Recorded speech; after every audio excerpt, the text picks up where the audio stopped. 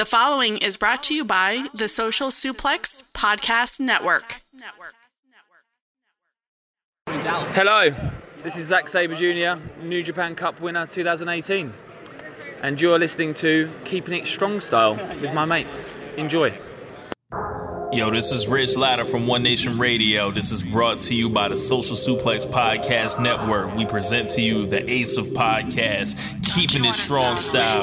Let's go. It's the Ace of Podcasts, Keeping It Strong Style. Covering New Japan, they ready to hold it down. Jeremy Donovan and the young boy Josh. Come and hit a job out in Barrio the Frogs. From the Tokyo Dome over to the G1. Social Suplex is the network where we can get it done. I'ma chill and let them have it, cause this is just an intro. Keeping the strong style, 6 stars from the get-go, boy.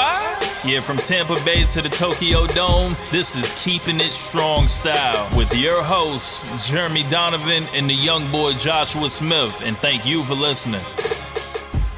Welcome to Keeping It Strong Style, the ace of podcasts on the Social Suplex Podcast Network. Jeremy Donovan here with the young boy Josh Smith. On today's show, we'll be discussing the finals of the New Japan Cup USA, Wrestling Satsuma no Kuni, Wrestling Dantaku, answering your questions, and covering all latest news in the world of New Japan Pro Wrestling. You can support our show by subscribing to the Social Suplex Podcast Network or Keeping It Strong Style on the podcast app of your choice and leaving a rating and review. You can also get all the podcasts and columns over at socialsuplex.com. Check out our Porcelain Tee store, porcelaintees.com/socialsuplex. That's where you can get your official Keeping It Strong Style t-shirt. If you enjoy this podcast, please consider making a one-time or monthly donation by visiting socialsuplex.com/donate and clicking on the donate button under the Keeping It Strong Style logo. This week's episode is brought to you by the NJPW EXT, the only browser extension for NJPWWorld.com. With features like dark mode, improved translation to layouts, custom and shared playlists, synchronized viewing parties, and much, much more. It takes NJPW World to the next level. You can visit njpwext.us today for details. Young boy, how you doing, man? I'm all right, man. Doing better than I was last week. I got the gimmick in my arm. Second dose today. Got that 5G running through your veins. There's this Ultimate Warrior promo where he's like, all the blood of the warriors floating through the veins. That's how I feel like. Yeah, I got the blood of Fauci and all the warriors floating through the veins. My arm's kind of sore. They put us in this observation room, and this crazy observer dude who gave us this spiel. He's like, you gotta drink water tonight, okay? And I'm not talking about 1 or 2 bottles. I'm talking 8, 9, 10 bottles of water. And he's like, bro, he's cutting a full promo in the middle of the observation room. He's like, some of you looking at me with the crazy eyes saying, oh, I'm gonna have to get up and pee a bunch. Well, that's what your body's supposed to do. That's a good thing. Oh, so I got this jug of water here because that guy was really intense, and he seems like someone I might need to listen to. I don't know. So, yeah. Yeah, I think I get. I think next Friday, I think I'm going to get number 2 from me. So. Oh, nice. Yeah. Yeah, my birthday's coming up. We going out. Gonna celebrate. Yeah. Another year of the young boy. Wait, if you have a second dose Friday. Oh, shit. Let me see. So the 7th? Yeah. I don't know, man. It's supposed to be 2 weeks before it's full efficacy, and 15th is my birthday. I don't know, man. I don't know what you're going to do. We'll see. I'll mask up. But, yeah, man, I'm doing all right. I mean, I'm doing good. I mean, New Japan's in the toilet, but I'm doing good. Bro, we're in another state of emergency. What the fuck is going on? Yeah, we'll talk about that in the news, kind of what's going on in Japan with COVID and the future of some of the shows coming up here. Man, yeah, this is crazy. So, what do you want to talk about this week? This is one of the this week's kind of crazy. Like some stuff happened, but it doesn't feel like a lot happened really. Yeah. So let's start with the New Japan Cup USA. We had the finals this past Friday on NJPW World. So the show opened up. We had Team Filthy, Chris Dickinson, and J.R. Kratos defeating the team of Clark Connors and TJP. Very interesting story in this matchup here. Obviously, you have Team Filthy. There's been some dissension in the ranks there with Chris Dickinson and where his alliances truly lie. And we saw some miscommunications in that match with him and J.R. Kratos. But there's also some miscommunication between Clark Connors and TJP, team that teamed up in the Super Junior Tag League a couple years ago, so that they're used to teaming together, but they've had some miscommunication, which actually cost them the win here, and Team Filthy gets the win. Yeah, when the match started and Clark Connors and TJP were making their way out, TJP like stopped in the entranceway and like put his fist out like he was going to get like a fist bump from his partner, and then Clark Connors just ran past him, as he's prone to do. And TJP just like kind of looked in the camera like, oh, well, Yeah. And I didn't think that was a story. I thought that was a shoot. I was just like, no one likes TJP. It makes total sense that this dude would run off on him. Like, I do the same shit. Like, fuck. He's probably pissed he has to work with this guy. Like, oh, man.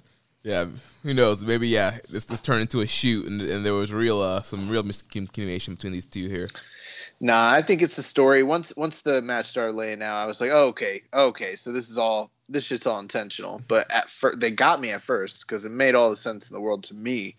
Like, I don't like TJP like that. You know what I'm saying? Yeah. But interesting match. I mean, two teams, both teams having miscommunication. Dickinson and Kratos, end up being victorious, and a little tease of things to come with both groups. I mean, the match was fine, 11 minutes. I don't have much more really to break down there except for just good opening tag match. Yeah. So then middle of the card, we have our good friend Rocky Romero defeating the debuting Wheeler Yuta. So a really good technical matchup here. Yeah, it was good to see Wheeler Yuta kind of introduced to the New Japan audience. He's kind of made some headway in MLW, Ring of Honor, the Independents, the past couple of years. So very interesting to kind of see him here. And his reputation kind of preceded him as far as mat skills go. Rocky Romero can hang on the mat with pretty much anybody. And so these guys went out there, had a really good, compelling mat-based match, and they even discussed on the program, how Rocky has intentions to get back in contention for the junior title. And so even though this is more of an open weight show in general, the fact that both these guys fall under the junior weight limit, it's a de facto junior match, and him picking up a win over a strong contender like Wheeler Yuta kind of speaks well for Rocky. So I thought it was a good showcase debut for Wheeler Yuta, and look forward to seeing if they keep using him going forward, but I think they should. Yeah, I agree. I would love to see more of Wheeler Yuta. I think he's improved a lot over the last couple of years. Again, you mentioned great, mat wrestling here between him and Rocky Romero. Rocky is showing why he's so good and he can still go, and it'll be interesting to see if Rocky ever does get over back to Japan and gets another title shot. Interesting thing, too, is how versatile both of these guys are. So, I mean,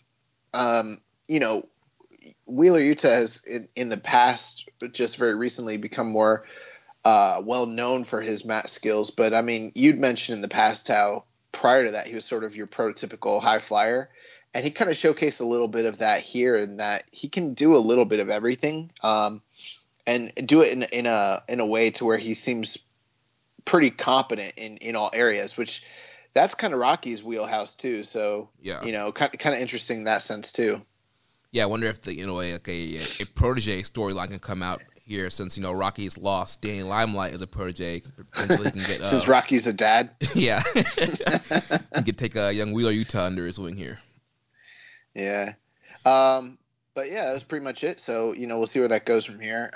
The main event, though, the match everybody came for, the New Japan Strong Openweight title match, the New Japan Cup USA 2021 finals match. we saw Tom Lawler defeating Brody King by referee's decision, 20 minutes, 5 seconds. We have a new champion. Yeah, this was a really, really good main event here. I thought both of these guys worked really well together. Obviously, Filthy Tom, a lot of his game plan was working over the legs of Brody King. He even tried to pull out, the Bret Hart figure 4 on the ring post at one point. And then Brody was just trying to overpower Lawler. Big lariats, big suplexes.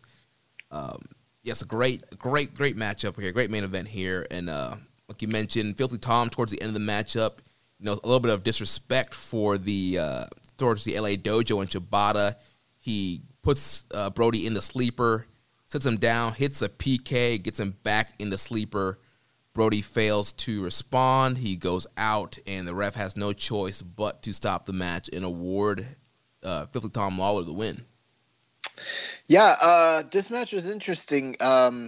Very, very stiff, hard-hitting affair, like you kind of laid out there, and it sort of had that professional fight feel to it, just the presentation of it all. It even kind of reminded me of like how they've presented some of the bigger title matches in, like, say, MLW, for instance. Yeah. Kind of had that feel to it. But even though the match was good, I don't know. I felt like I was a little underwhelmed. Like, when it was all over, I definitely remember feeling like, yeah, that was good. But aside from the finish, there's not a lot that I really remember. I do remember that there was like a Gonzo bomb, but there wasn't too much that like really stood out to me. The main thing though is just the tension all throughout the match and realizing that either one of these guys could win at any given moment, and it would have been plausible with the way that they've kind of positioned both of them in the company. But yeah, once Tom got the rear naked choke locked in, I kind of expected Brody King to get out of it, and I know that his. He did Hulk up at first. He was like he fired up, and then he went back out. Yeah, and he went out, which like I've seen that finish a few times, and it's good, I guess, because it's got a sense of realism to it. But I was just a little surprised. I know that Tom was working Brody's legs and took his base out from him, so it makes a lot of logical sense. Mm-hmm. But I felt like the match would have got to another level had Brody kind of powered out of that, and like they'd kind of gone to a different finish. But once he went limp, I was like, oh shit, like he's out, like they're gonna stop this thing. Yeah. Which is interesting, and I mean, I guess it kind of depends. Like you'd think with my interest in shoot fighting and MMA, I'd kind of really dig this finish, and in a sense I did. But in another sense, I don't know that I felt like the finish was about to happen until it finally did. I still had that pro wrestling kind of vision where I was like, I think he's about to power out of this. This is a really good near fall is what I thought was happening. I didn't realize that was going to be it. Yeah, I was like, oh, he's firing up. Yeah, I thought he was going to get up, but then he just went out. But I like the finish. I like this match a lot. I really like Tom's work in here. He did a lot of great like transitions into whole submission. There's one point he busted out the old Bryan Danielson cat mutilation and turned it. Oh yeah, he did. That's right. Yeah, turned it into a crossface and then transitioned that into a rear naked. So it was a lot of great slick transitions that Filthy Tom was doing here. Yeah, I mean, he came in with the targeted game plan, and he really wanted to keep it mat based and submission based. And on the flip side, you had Brody King working power moves and power strikes, and so. It was kind of a style difference between the two of them. I did sort of expect them to come out with their different groups. Yeah. Or, not that I was advocating for it, but I was almost kind of in the back of my mind expecting maybe some sort of, I don't want to say interference, but involvement from outside parties. And we never got that, which I guess is good. We got a clean, straight, match, but, yeah, Tom Lawler, the first ever New Japan strong openweight champion. Yeah, so post-match, we have Team Filthy coming out, Chris Dickinson, JR Kratos, because Danny Limelight's too busy in Jacksonville right now. But they come out and celebrate with Filthy Tom. He gets awarded with the New Japan Cup USA trophy Then he is handed the strong openweight championship, and he cuts a promo and says I know what's about to happen. This is a part of the show where somebody walks out and challenges me, and so he's waiting for anybody to answer the call. Nobody came out. His music plays, but then Dickinson grabs the mic and says, you're looking for somebody to challenge you. Your next challenger's right here in front of you. And Dickinson challenges Filthy Tom for the title, and J.R. Kratos looks on puzzled, and it looks like we have our first title program here, Filthy Tom Lawler against Dirty Daddy Chris Dickinson. I had a couple criticisms here. The first thing, I thought it was interesting when Tom Lawler kind of got insidery and referenced the formula of how people come out and place challenges, and that was fine. And then they kind of focused, heavily on the backstage and everything like that. And so I was like, okay, is someone going to come out? Is it going to be a Team Filthy member? Blah, blah, blah, So there's some tension there. But then once they cut back to the ring and they went to Chris, I felt like it was just sort of weird pacing and timing with the whole thing. And it felt sort of kind of anticlimactic. It was kind of awkward, the way he placed the challenge and everything. I was still excited for it. There was a part of me that sort of thought that it wouldn't be Dickinson, though, that was like too on the nose. And I kind of thought it might be J.R. Kratos. That would have been an interesting twist. Especially since the camera was focused on the two of them and you're waiting and waiting and he's not challenging and you're waiting and Kratos is out of the camera. Like my mind was thinking like he blasts him. You know what I mean? Like fucking just like lays him out and he's like, the challenger is me. And so I thought that was like going to be the twist. I was like waiting for it, but no, Dickinson, lays out the challenge, says, you don't have to wait. It's going to be me. And, Filthy's like, you want to do this right now? Like now, and yeah. He's like, yeah. So, Team Filthy seems to be in disarray at this point. I mean, you got, your number 2 guy challenging publicly in front of everybody. And, Kratos just seems beside himself by this, seeming betrayal, and nobody knows where the fuck, Danny Limelight is. Like, I don't know. This group's... He's wrestling Kenny Omega on Elevation. I kind of like the Team Filthy t-shirts, but like, I don't even know if I can invest and buy one of those. Like the whole lineup's going to be different, 4 weeks from now. So, right. Filthy Tom might have to bring in some of his MLW Filthy Tom, Dom Guarini and Kevin Koo. Yeah, what's their tag team name? Violence Forever? Yeah. I like those guys. The other thing too is I'm not sure that Chris Dickinson should be challenging for the title. It's like, I guess it's fine, but like if you kind of think about it, like he just lost to Ren Narita, and then he just lost to Brody King, and he hasn't really had a comeback singles win since then, Right. So I'm kind of thinking like from a sports-based, mindset, like where's his like turnaround victory? That never really happened. So, I mean, I don't know. I guess it's fine. It makes sense, but like, it's not like he's definitely one of the stars of the program, and we're big fans. But from a storyline standpoint, I think it's kind of weird that they're just granting him the title challenge because he placed the challenge. He just lost in the tournament. Well, that's how it works, man. You call a champ out, you get a title match. Not always, though. I mean, yeah, I guess. Like, I don't know. It's kind of fucking weird.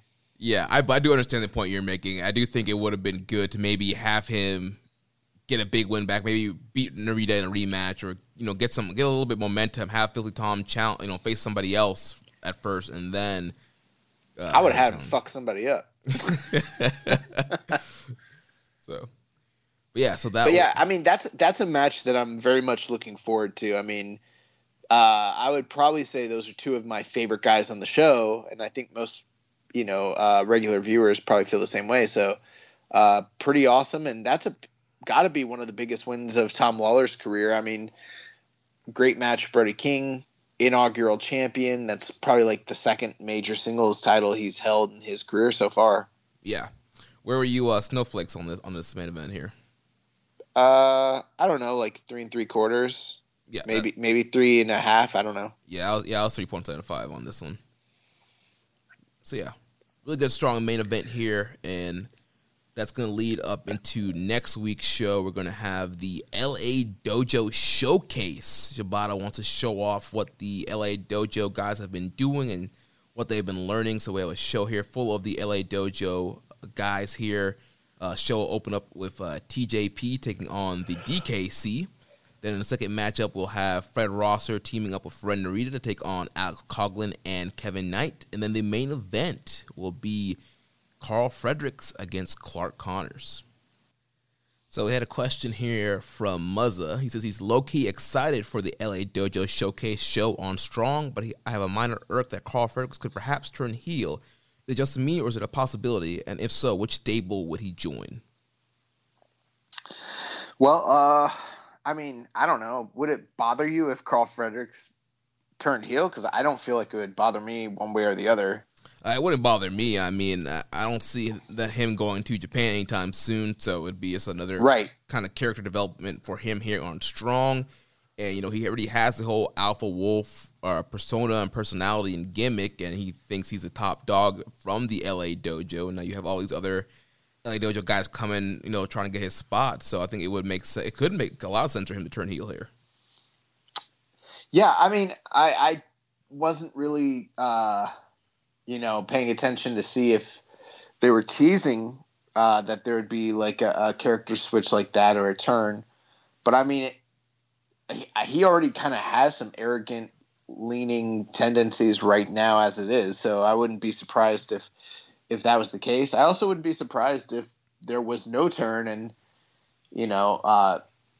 there might just be like some slow character progression that kind of takes place as time goes on with these guys. Cause like you mentioned, like we don't have a destination for them in Japan anytime in the, near future, unless something's changed that we don't know about, Right.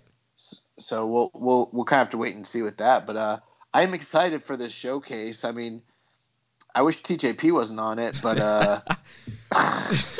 well, you know what they should have done? They should have done TJP versus Rocky. Have like old school LA Dojo guys on there, But then what about DKC? Then you could have DKC team with Red Narita instead of Fred Rosser. Oh, you know what? He like totally slipped through my. I literally thought everybody on this was LA Dojo. I did not realize Fred Rosser was on here at all. They need to put Joe on here is what they need to do. Stop playing. That would be dope. But yeah, I mean, card looks good. Once you mentioned Fred Rosser was on here, I got a little less excited. But man, no respect for Mr. No Days Off. I mean, he's good, but like it's not really about that. I just I want it to be all. I want to be a gimmick show, all LA Dojo. You know what I'm saying? Like a Lionsgate project. Yeah. So, I guess like Fred Rosser kind of like fills the void of like those dudes from like Tradition or whatever the fuck that was. Yeah. All those weird random dudes that would show up on there. It makes sense too because Fred Rosser's never showing up on like New Japan proper. So you think Fred Rosser's gonna make it in New Japan? Like, that would be Mikey Nichols 2.0. Like, yeah, there can only be one. Speaking of Mikey Nichols, wasn't there like a big title match in like EWP with him and Robbie Eagles? I wonder if that happened yet. I think so. I remember him posting about it, but yeah, I never saw what came out of that. I heard Mikey Nichols is doing good work in Australia. So, well, if he ever comes back, hopefully he'll show some of that good work. Yeah, but that's pretty much gonna do it for New Japan Strong. Unless you got anything else. Nope, we can transition over to New Japan in Japan. What's going on over there? So we had a Road to Wrestling Dontaku show yesterday, April 26th. Gonna just kind of breeze through the results here of the undercard because I feel like it's a lot of the same talking points that we've had for the last 2 weeks now. There's a couple things I want to touch on, but not much. All right. So, opening matchup, we had Desperado, Suzuki, and Kanemaru defeating Roppongi 3K and Tiger Mask. The only main thing with that is they're kind of telling a little bit of a story that like Sho is not communicating well with his teammates, which led to the loss here, caused Tiger Mask to get pinned. So, kind of like teasing the idea like, will Sho and Yo be, on the same page when they, defend their junior titles on the next upcoming, what are these shows called? Satsuma no Kuni. Yeah. So. Yeah, and also, we talked about, too, there's been a lot of focus on Yo on these matches, and Yo's kind of been, the star and shining, and we've seen comments from Sho kind of questioning why Yo's getting a title shot, and so I feel Sho is trying to get some shine back on himself by not listening to Tiger Mask and Yo and, not cooperating, so that's definitely going to be an element that's going to play out in that title match. Are you saying he refused to follow the script? Yeah. Is that what you're alleging? It wasn't working for him, brother. Yeah. Observe this, brother. We call this a rag sheet, dude. So the next matchup, we had Doki, Taichi, and Zack Sabre Jr. defeating Jado, Tama, Tonga, and Tangaloa by disqualification. Is it fucked up if I tell you that I really enjoyed this match? I mean, that's on you. There's some crazy shit here, bro. Bro, Doki did this dive to the outside, and Tama threw up a ladder to hit him in the head. But normally when you do that spot and the guy's doing the dive, you throw up the ladder, it hits the guy in the head and cuts him off, and he drapes over the ropes and falls onto the apron. Yeah. This crazy motherfucker Doki did the tope suicida into the ladder and then literally came head first down to the to the cement. Bro, it was on the same level as Undertaker at WrestleMania 25. It was scary as fuck. Yeah, that was a pretty crazy spot. Yeah, Doki's all, like we said, Doki's not going back and this man's wilding out. But also, yeah, the ladder involvement eventually led to a DQ where Tangaloa starts laying people out with the ladders. Ref calls for the DQ, and they cut a promo. Now, the other thing I want to talk about is why the fuck do they have such small ladders? Is that the ladder that they're going to be using in this ladder? Bro, if they are using thug ladders, they're using the WLC ladders. Right, I was going to say that, yeah, the Torito and Hornswoggle ladders. Bro, we're gonna have to talk to somebody because that ladder was smaller than the ladder from WrestleMania 10. That's a step ladder, So, yeah, that's something you use in your apartment, literally. Right? Yeah, those ladders were super small. So maybe that. What the fuck? Hopefully, that was just for that show and that promo. But yeah, I don't know. We'll see. This company's in New Japan proper, they've only had one other ladder match, and if I recall correctly, I feel like the ladder that Elgin and Kenny used was pretty large. Yeah, well, so I think they had several ladders in that match, and I think there was one that was really tall, kind of like in WWE where you have the kind of the normal side and one that's really tall. It's been so long since I watched that match, so I don't quite remember, but I have a feeling that here's what happened. They came to Kenny and they were like, "Here's your ladder," and they brought him that pimp ladder that we just saw, the thug ladder, and he was like, "What the fuck is that?" He's like, "You can't use that." And they're like, "Strong style ladder." He had to explain to them "Nah, bro, it's 2019, 2018, whatever the year that was, we gotta have multiple ladders out here with various sizes and shapes. We can't discriminate, Yeah. But now that Kenny's not there to talk reason, who knows? They might just be using this small ass ladder. I surely hope not, but I guess we'll see coming up soon here. But yeah, God leaves Tekker's laying, cut a post-match promo.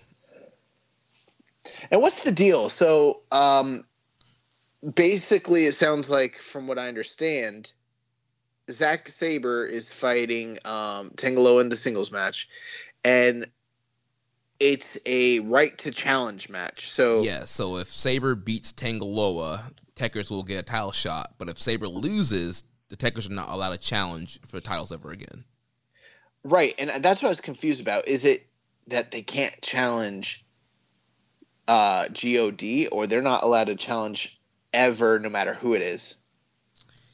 I'm not sure. They weren't quite clear. How I saw stuff I've seen posted is that they're not allowed to challenge again.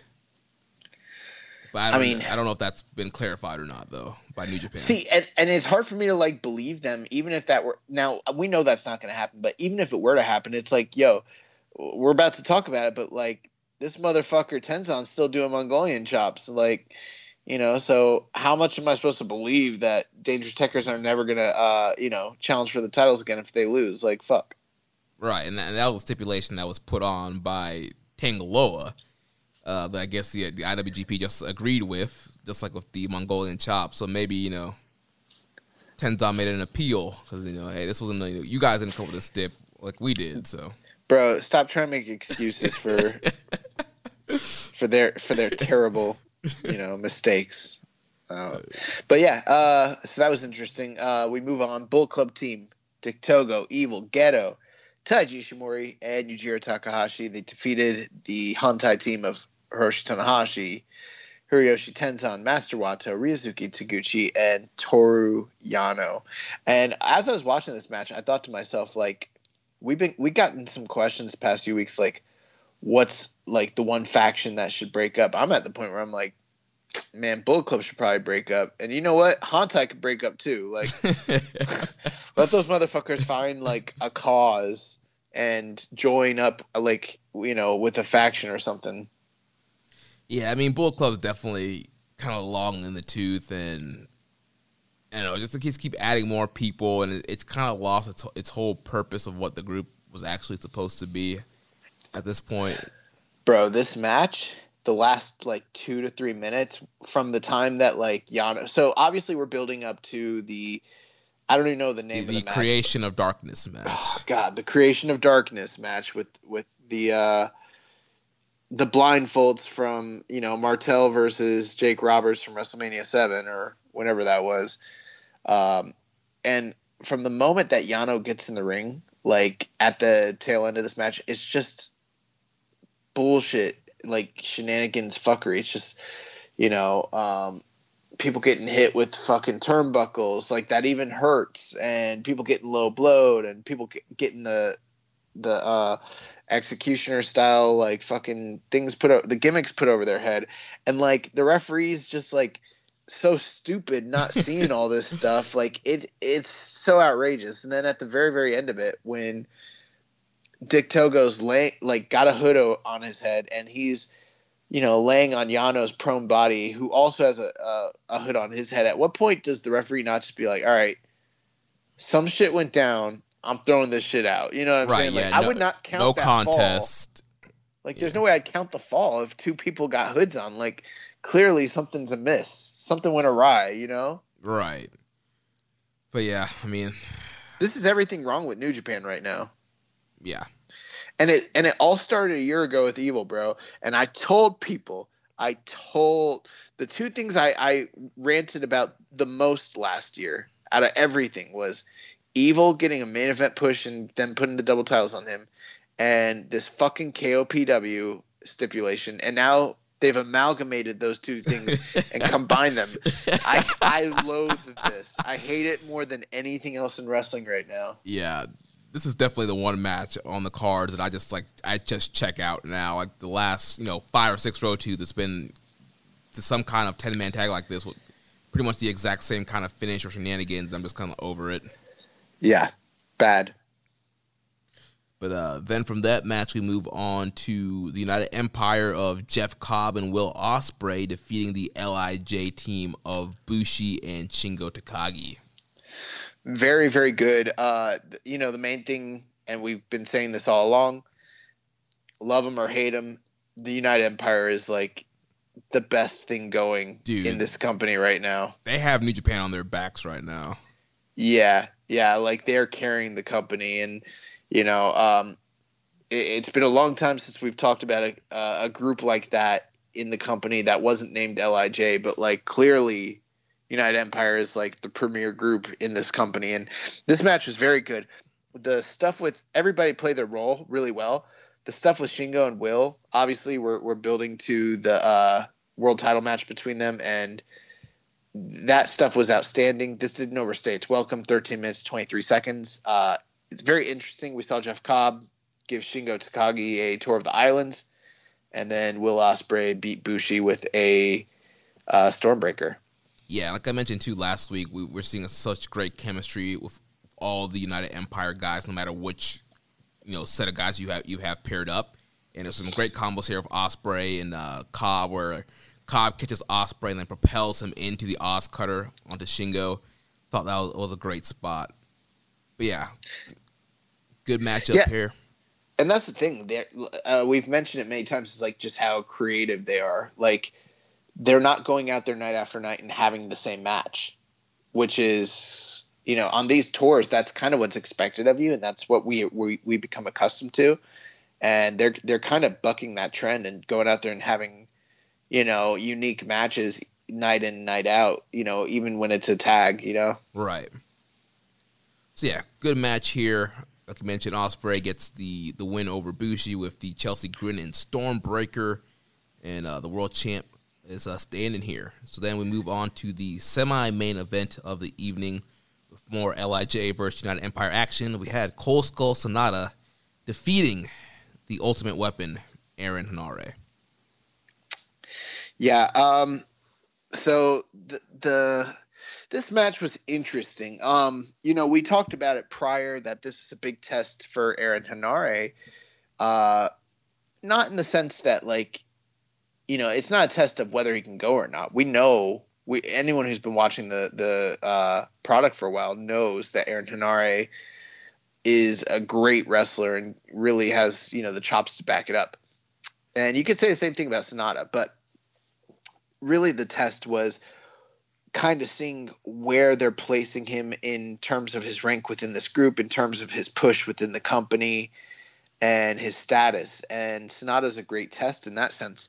But, one thing I hadn't considered that sort of played out in this match was seeing Sonata get tested in a sense where he kind of played the veteran role, the guy with more experience.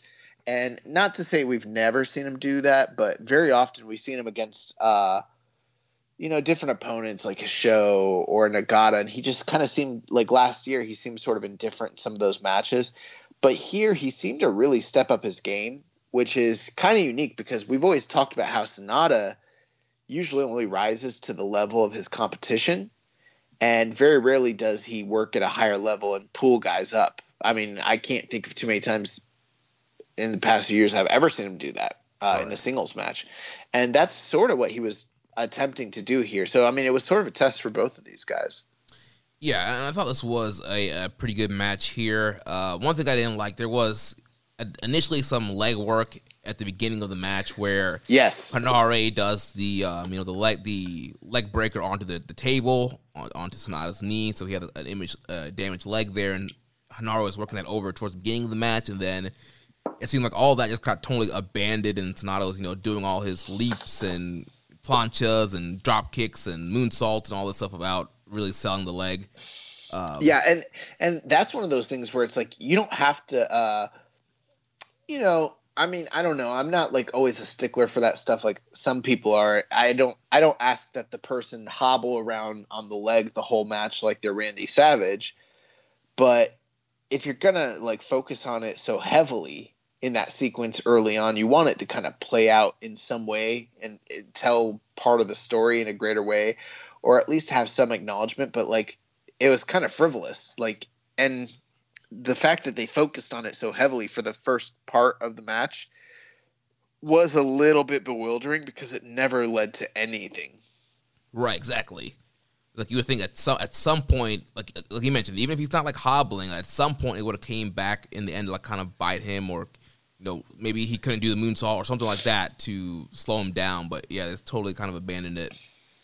Something else that I did not like about this match was when Henare had Sanada in that submission, that stretch submission towards the end of the match, and freaking Sanada, the twister. Yeah, Sanada was tapping.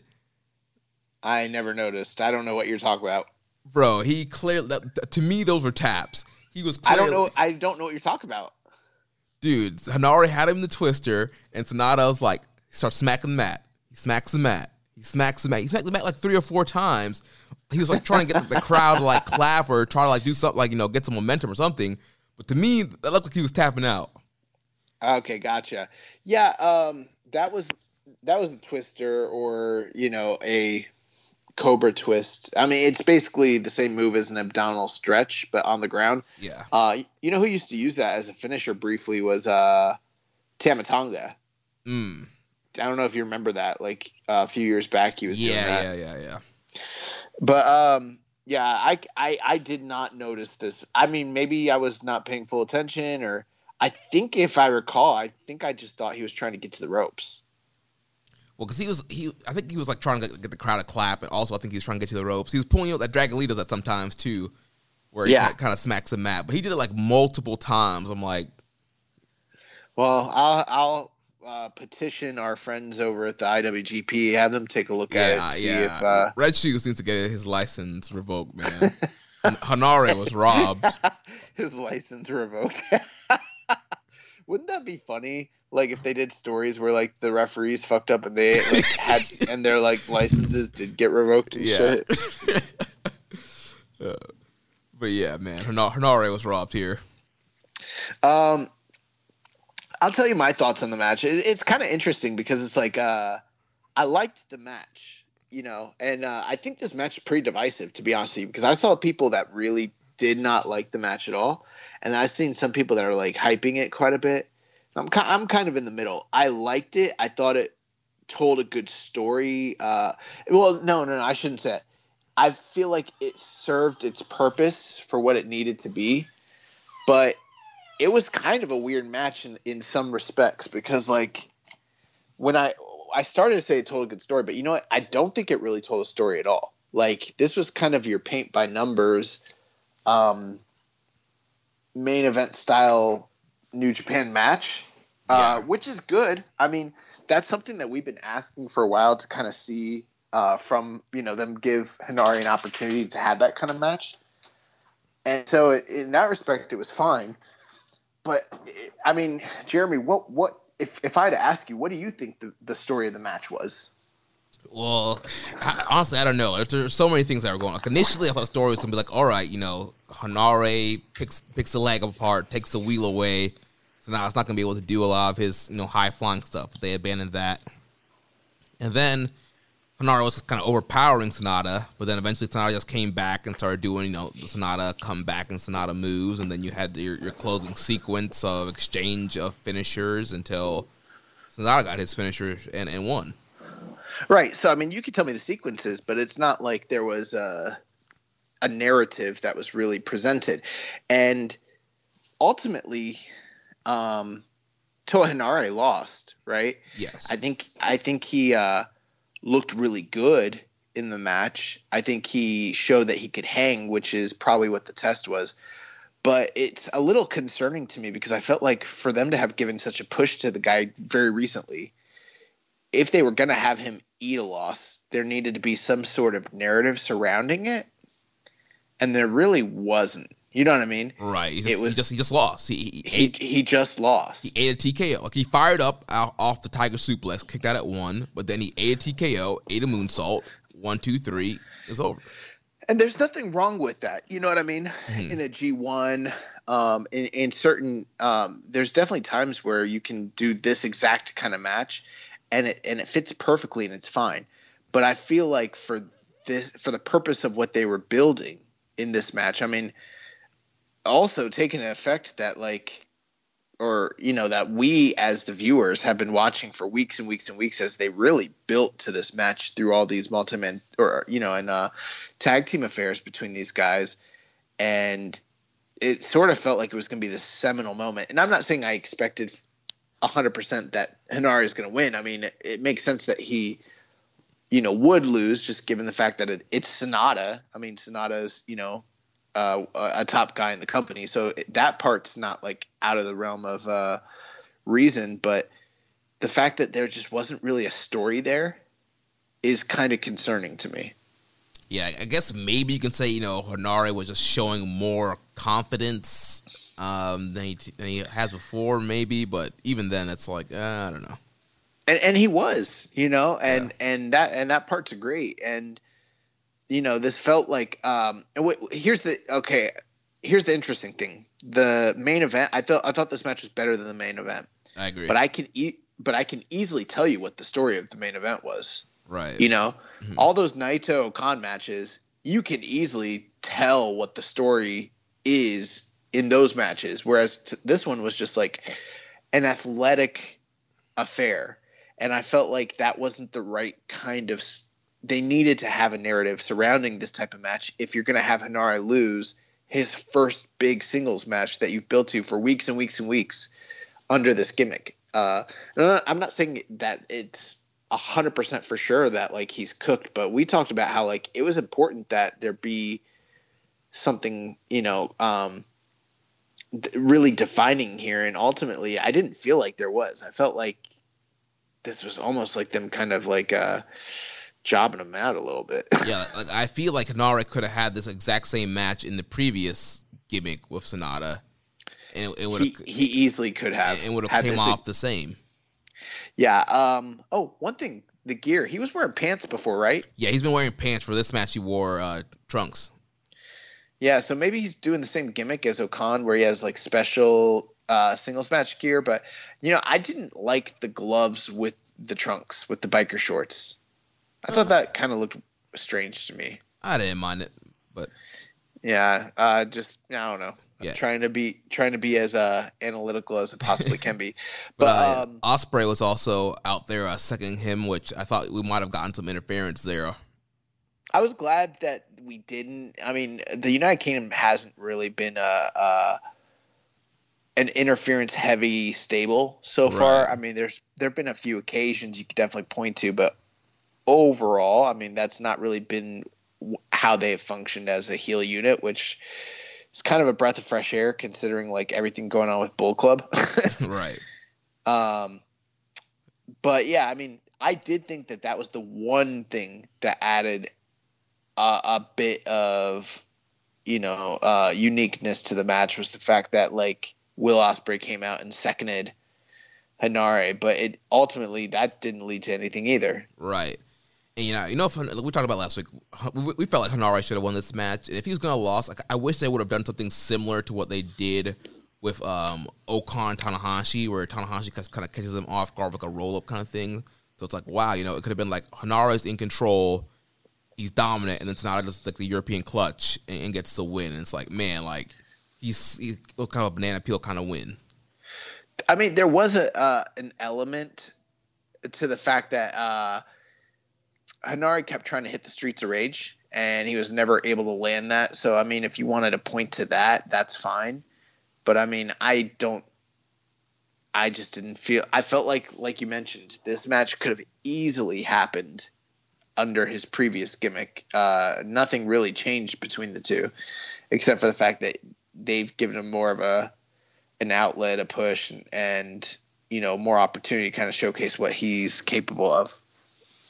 Yeah, and I get it. It's Sonata, former, New Japan Cup winner, IWGP challenger. But I don't know. I feel like he could have lost, especially on a Road 2 show. I feel like he could have ate this loss and would have been fine going forward. Now, here's another strange thing, and maybe I don't know if this is going to resonate with you or not, but like this match felt overly long to me, but it wasn't. Yeah, I mean, well, like the match is like 23 minutes. Yeah, but and the match wasn't bad. I liked the match. I enjoyed it, but okay, here's what I mean. Oftentimes when you like a match and you think this is good, it's going good, and then you look at the time or you hear the call and you're like, fuck, they're 15 minutes in. That breezed by. This didn't feel like that at all. Like when they were like 10 minutes, I was like, fuck. And I liked the match. Like, but I was like, why does it feel like this match is taking so long? Like, I don't know. It's weird. The dynamics of the match were weird. Like, I've got a lot of positive. It's a mixed bag because I think Sonata really stepped up his game. I loved the closing sequences. I mean, it felt like one of your big like Okada-esque sort of like closing sequences. Yeah, there's good stuff there, and the crowd was really, really into it. But there's also like these wonky things that just felt off. I don't know. Yeah, I think it's during some of the Hanare control spots, I feel like the match was kind of slowed down to a halt and kind of dragged a little bit. Maybe that was what it is. I don't know. But yeah, there's definitely good and bad in this match. Ultimately, I'm about 3.5 on this match. I'd probably go like 3 3/4, but 3.5 is probably appropriate. We did have a question here from EMJ Does PR. He said, first question, Hanare versus Sonata, low key or high key banger? Probably like low key. I wouldn't call it a high key banger. I mean, on this Wrestling Dontaku tour, it's probably one of the top matches from this tour. But this night was probably one of the top nights of the tour so far. Yeah. Yeah, definitely a low key banger. He also asked, do all of United Empire make it into the G1 this year? No, there's no way. I mean, they could, but like, I just feel like I feel like there's no way Hanare is getting into the G1. Yeah, I mean, at this point, I mean, if he was, I mean, a win over Sonata would have been a great, way for him to establish himself. But at this point, yeah, there's a lot of big shows coming up where he's not really featured on. So I don't know what would be his, kind of calling card to what that would give him like a right to say he deserves to be in the G1. Yeah, we like to call that the Yoshihashi treatment. Usually this time of the year, Yoshihashi gets a big singles win over somebody, and then Kevin Kelly's able to be like, that's a big win. That's going to go a long way in getting this guy, some recognition for the G1, which also is like, what's today's date? The 28th? I mean, we're a couple days, and there's still no English language version on here. I'm kind of wondering what's going on with that. Yeah, I know some of them have gone up pretty quickly. Some of them, there's been a few day delays, so yeah, I'm not sure what's going on. I'm not criticizing. It's just strange. Like, like in the recent past, like Kevin's been like knocking those out like nothing, Yeah. I mean, it should have called me. I would have done it. Yeah, I would have done it too. But yeah, so it'll be interesting to see if all four guys do end up in the tournament. But it's going to be highly. I mean, I think. Obviously, Ospreay and Cobb, I think, are locks. I think Okan's a lock. I mean, Okan is not getting left out of the G1, bro. I don't think he should be, but the way they treat Okan, sometimes I'm like, I wouldn't be surprised. I would be shocked. Well, we'll see when we get into the fall. But speaking of Okan, let's talk about the main event here. Tetsuya Naito gets his win back, defeats the great Okan, who was seconded by Cobb and Ospreay, 27 minutes, 5 seconds. Yeah, and this is an interesting take for me because I enjoyed this match quite a bit. I thought it was very good. I did not like it as much as the match that was underneath it, but for some reason at 27 minutes, it didn't feel like 27 minutes to me. Like I felt like Naito and Okan went out there and wrestled a pretty good pace for the 27 minutes that they were kind of allotted. And I felt like they told a much better, easier to follow story. It just maybe wasn't perhaps as action packed or have as crazy of an ending as the other match did. But, I don't know. I felt like this match was a little bit more compelling from a story standpoint. This match dragged a little bit for me. I was feeling that 27 minutes, and I think part of it because it wasn't as action-packed, and I think, to me, with Naito as a babyface, a lot of times he just gets in like the John Cena mode where it's just sell, he gets beaten down. I think there's a long period in this match where like Great Okan was in charge and just beat him down. He's selling and he's trying to fight back. And so to me, that kind of dragged a little bit. I could see that for sure. There's quite a few things that I saw them doing though that I thought just were really good, like really good. And you know what? That is kind of more that cerebral style. So like, I'm not disagreeing with you at all, but like, there's a lot of things I saw both of them doing here, like little things that kind of remind me of like early Jay White sort of, you know, where it's like this guy's definitely got something, but you know, it's not all there. And that's kind of how I was feeling about Okan. One thing I noticed, I don't know if you picked up on this or if maybe like, I don't know if you've been noticing, but like, does Naito look physically like a lot better recently? I really have. To me, honestly, it's looked the same in the last few months. Well, you know, to be honest, I haven't been paying a lot of attention to his work, you know, on a lot of these tag matches. So, you know, kind of seeing him go out there and like, I felt like, I'm not saying from a movement standpoint, you know, wrestling wise, but physically, like. He started kind of looking like his old self. Like he looked like he trimmed up quite a bit, and also he looks more muscular. Like it's the first time I'm feeling like I've seen definition in his shoulders and arms and his pecs and everything like that. You know, in a while. Yeah. And I'm like, man, he's kind of looking good here. Man's getting ready for a world title match in Yokohama Stadium. That's very possible. That's very possible that that's the case. But yeah, I do agree with you on, you know, Great-O-Khan. Just like I've noticed, like just little things he does in the ring and just like character work and just how he just kind of establishes himself. I think it's been really good. And that's the one thing I love about Great-O-Khan. I feel like he's always trying something new and constantly evolving. I like the opening match where he's part of the match where he's pulling guard and trying to get Naito into his guard. I thought that was pretty cool. Yeah, I thought the early grappling sequences were cool. There was a lot of moves that like Naito did in the match where like Okan did some pretty crazy fucking bumps. A lot of like spiking, rolling bumps. What's the move that he does from the top rope? It's like a like that flipping DDT thing. Yeah, I don't know the name of that move, but that move, like when he took that and like fucking ate it like a pro. Yeah. There was a sell that he did off of one of the swinging DDTs and swinging neck breakers. Like he bumped his ass off in this match. Like it's kind of crazy. Yeah, and he busted out the Tenson Tombstone driver.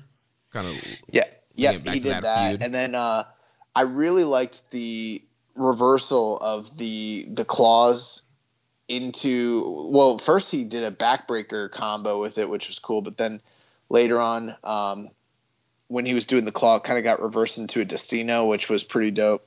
Yeah, and kicking out of that one of that Destino from the reversal. He kicked out of 2 Destinos in this match. Right, he kicked out the running one, which normally everybody kicks out the running Destino. But then, the Destino off the Eliminator, I thought that was going to be it. But he kicked out of that too. But that set up for the third Destino, and Naito got the win there. The proper Destino. Yeah, the arm ring and gets him down. So yeah. So United Empire 0-2 here in these single matches. LIJ gets the last laugh on this night. Yeah, I always tend to really like these Naito Okan matches for whatever reason. And it's strange because like I would never, if someone was like, what was something that you saw that was really good that you could recommend to me? I wouldn't necessarily recommend these matches unless someone was like a kind of invested in these characters, you know? Yeah. But they tell really good pro wrestling stories. You know, they're not like the most action packed thing that you can see out there. It's not, you know, Phoenix on Dynamite every week or anything like that. But I find these matches to be pretty compelling personally. I probably would have taken maybe like say 5, 6, 7, 8 minutes off of this match. And then, you know, you end up with something that's probably really good for the month at that point if you do that. Yeah, I enjoyed the New Japan Cup matchup better. I thought it was a more kind of special moment too. Also, that's kind of gone to the wayside now. But yeah, I like the New Japan Cup match better. But yeah, they still told a great story here, and we're still seeing Great-O-Khan evolve and kind of flush out this character and the work that he has in the ring. The one thing I didn't like about we kind of voiced a few criticisms, but one thing I was surprised by that I was waiting on that really never panned out was like how much character work was involved in the build up to this, with Naito kind of doing the mocking and the way that Okana's kind of responded to that sort of behavior. And I sort of expected that to play out in this match to some degree. It never really happened. I mean, you didn't see, unless there was something I missed, but I felt like that wasn't really what they were doing out there. Right. The only thing that really happened was at the very beginning where Okon was trying to get him in the guard, and then like Naito was playing around. He grabbed like Red Shoes' leg. He shot on Red Shoes for a second. But after that, like he was like pretty much like serious Naito, and there was no like, it wasn't like the first like, New Japan Cup match where he was doing a lot of the taunting. Where he didn't take him seriously. Right. And so, like you mentioned, in the Road to and the multi-man tag matches, they were kind of continuing that story of Naito kind of goofing around, not taking him seriously. But I think Naito obviously learned from the singles match that he does have to take him seriously, and so. Right, and that's fine. It's a pretty natural progression. He didn't take him serious the first time, so he learned from that and learned it's not a game for the second match. But the build didn't really reflect that that's the story they were telling necessarily. So I felt like that was a little confusing. It sort of reminded me of the feud that Naito had a couple years back that we were left uninspired by with him and Suzuki. Yeah. Where it felt like there were certain story elements that they were telling in the build match after match, and then the actual match happened, and very little of that was reflected in the layout of the match itself. Yeah, we thought we were going to get like a wild, crazy brawl, and ended up being like Suzuki just having him in like a leg lock for like 10 minutes. Correct, yeah. And this wasn't quite that, but it's kind of similar in the sense that there were certain themes that were like teased that never really came into focus in the match. Yeah. Well, that wraps up the Road Wrestling Otaku on April 26th. We have 4 big shows here to preview and give predictions for. So we're recording on Tuesday, April 27th, and by the time you guys hear this, it will be Wednesday, April 28th, and the first night of Wrestling Satsuma no Kuni will have happened. But we're going to go ahead and run the card down and give our predictions here. So show's going to be opening up with Gabriel Kidd and Tiger Mask taking on Yota Tsuji and Yuya Uemura. Going with Tiger Mask here for the win here for that team. You want to give predictions for these undercard matches? We don't have to. We can kind of run through them. They just seem so unimportant. Yeah. So, second match, once again, we will have Doki, Taichi, and Zack Sabre Jr. against Jado, Tama Tonga, Tangaloa. Third matchup, we'll have Tanahashi, Master Wato, and Taguchi versus Gato, Taiji, and Yujiro. Fourth matchup, we will have Bushi, Sanada, Shingo, and Naito against Aaron Hanara, Great Khan, Jeff Cobb, and Will Ospreay. Then the semi-main event of the evening will be for the KOPW 2021 Provisional Championship as Toru Yano defends against Evil in a Creation of Darkness match.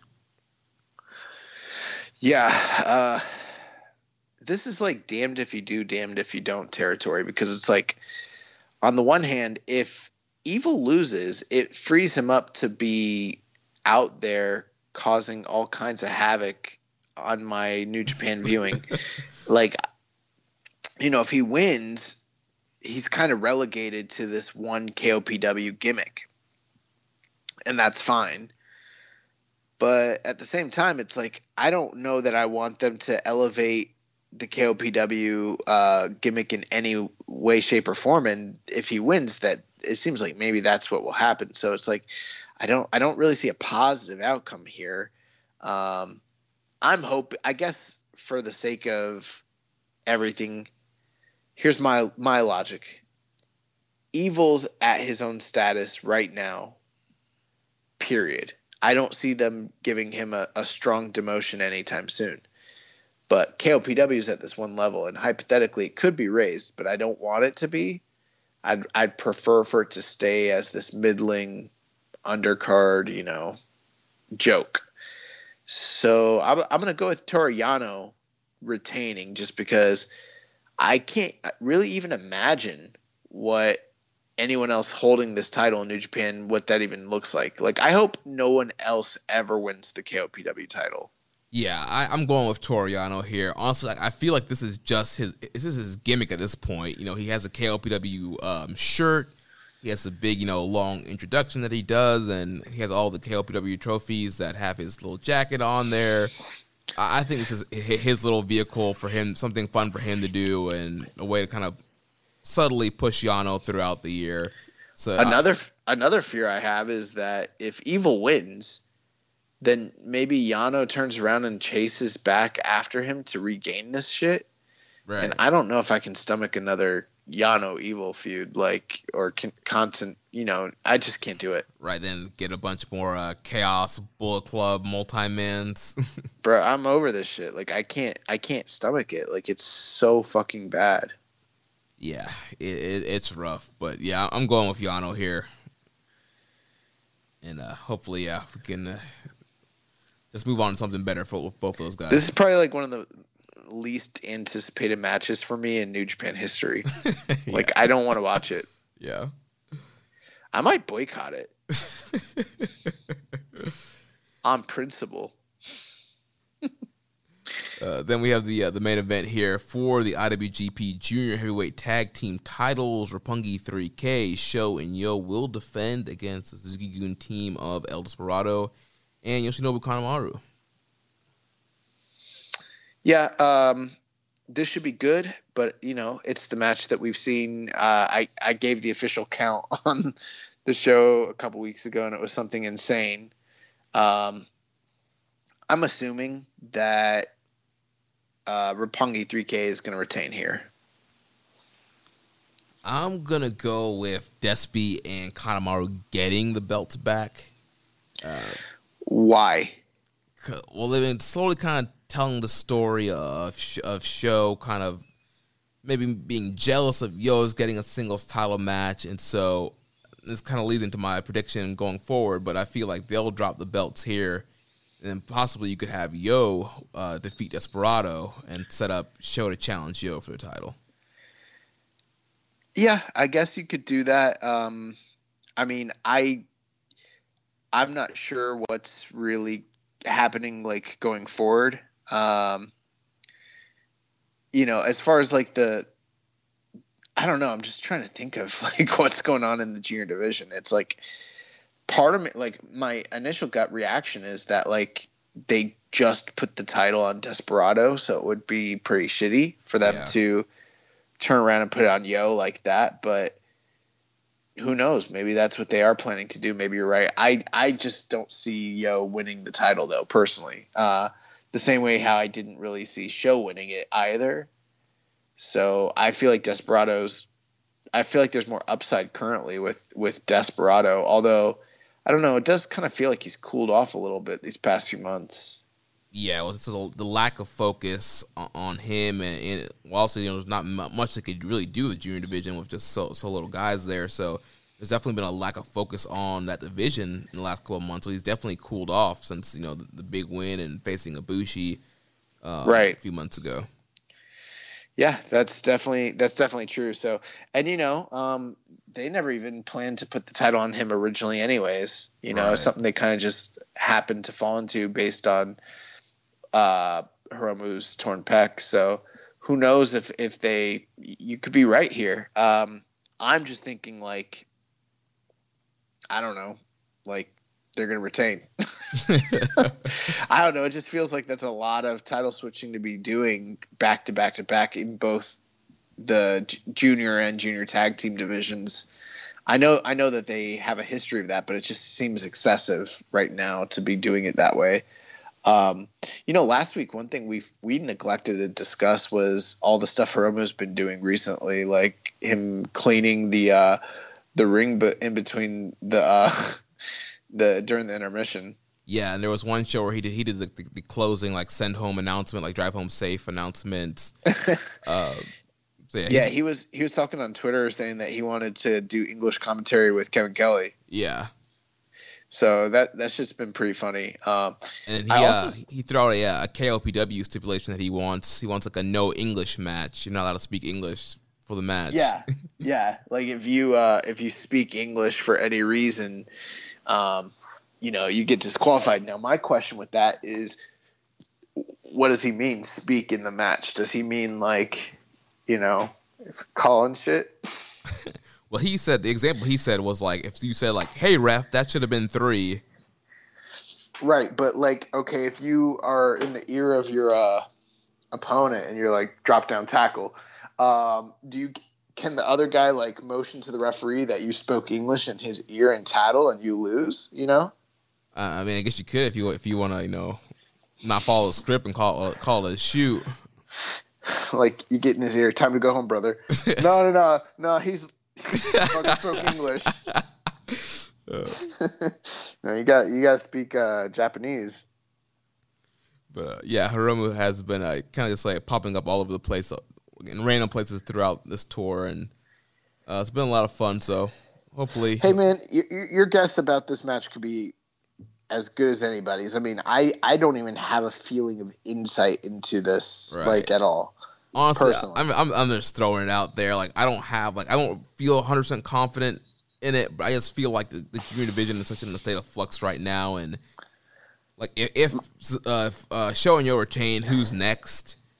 My whole thinking is this: Yo is about to challenge for the junior title, so he needs to win to be made to look strong in his defense before he challenges, and I think inevitably loses. So I'm probably looking at it from the different psychology than you. I know it seems like you're focusing a little bit more on the tag team dynamics of Sho and Yo.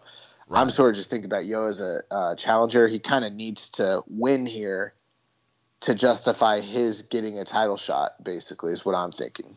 Yeah, I mean, cause I'm thinking maybe Sho eats the pin here due to some miscommunication, maybe him trying to steal the glory or something or whatever. He gets pinned, which leads to more issues between him and Yo, but Yo doesn't get pinned, so he still looks strong going into the title match. It's definitely possible. I'm at the point where I'm done predicting splits with these guys because they just never go with it. Yeah. So, like, until they show me something different, I'm not even going to anticipate it. Yeah, that's a good point. But then Thursday, April 29th, we'll have Night 2 of Wrestling Satsuma no Kuni. Open up with Tsuji and Yamura against Bushi and Sanada. Then we'll have Sho and Yo in Tiger Mask against Despy, Suzuki, and Kanemaru. Then we'll have Doki, Taichi, and Sabre against Jado, Tamatonga, and Tangaloa. Fourth matchup, we'll have Tenzan, Wato, Taguchi, and Yano against Togo, Evil, Taiji Shimori, and Yujiro Takahashi. Semi-main event, we will have Shingo and Naito against Great Okan and Will Ospreay. And the main event, we have the return of Kota Ibushi, Golden Ace. Tanahashi and Ibushi will take on the Ultimate Weapon, Aaron Henare, and the Hatchet, Jeff Cobb. Yeah, I feel like these top two matches are probably going to be, the ones to sort of look out for. I mean, you look at Shingo and Naito against Okan and Will Ospreay. I mean, there's definitely people you could see there. Like, for instance, Okan kind of like is obviously like a potential pin eater there, but at the same time, I mean, in a big high profile tag team match like this, like, anything's possible. But yeah, I mean, you got 4 big stars there. I'm guessing because they probably are gearing up for Naito, potentially being another challenger here in the near future. Plus Shingo and Will Ospreay, are about to have a title match. It looks like Okan is going to be looking at the lights now. I'm kind of thinking about it a little bit more, huh? Yeah, that would make the most sense here. And then, but either way, I mean, I am wondering if this will continue. The issue between Naito and Okan, maybe we get a rubber match. If not here, then probably down the road. Or if this is sort of like the blow off for the time being between them, which seems like that might be the case. Yeah. To me, I think it might kind of be the blow off. I think Naito's gonna be moving into the title picture. And then on the other side, we got Golden Ace against United Empire, Aaron Henare and Jeff Cobb. One thing that's been interesting is all throughout this tour, we've been building to a Tanahashi Jay White match for the Never title, but Jay's not really been on the tour, so there hasn't been a way to kind of like focus that attention aside from like post-match comments and things that they've been doing on social media, that sort of thing. Right. Gato has kind of been the stand-in for Jay, and he's been booing Tanahashi when he takes his jacket off to reveal his abs, and a lot of the build-up for that match has been between the interaction between Gato and Tanahashi. Right.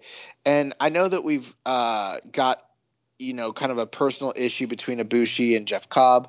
That match is coming up, but I mean, what do you think about the inclusion of Henare and Tanahashi in this match? I mean, we haven't seen Ibushi and Tanahashi team up together as a tag team proper in quite a while. I mean, what are you thinking here? Yeah, it's very interesting that they decided to put Golden Ace back here together in this main event against United Empire. Like you mentioned, we know that Ibushi has an issue with Cobb, but interesting, we have Tanahashi and Henare, so maybe they are trying to foreshadow what's next. Maybe Tanahashi's going to beat Jay, and then Aaron Henare steps up as the next challenger for the Never title.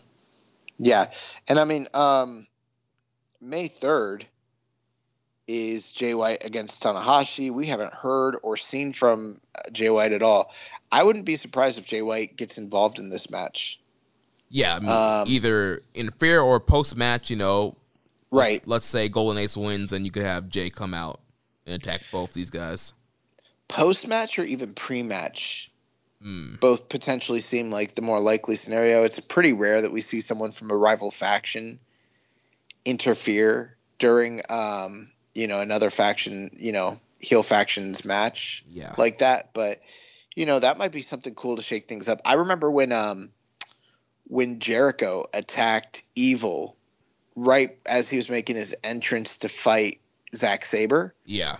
And that was like something that was like, we never see that sort of thing. Because again, people from different groups just really don't get involved in matches like that, Right.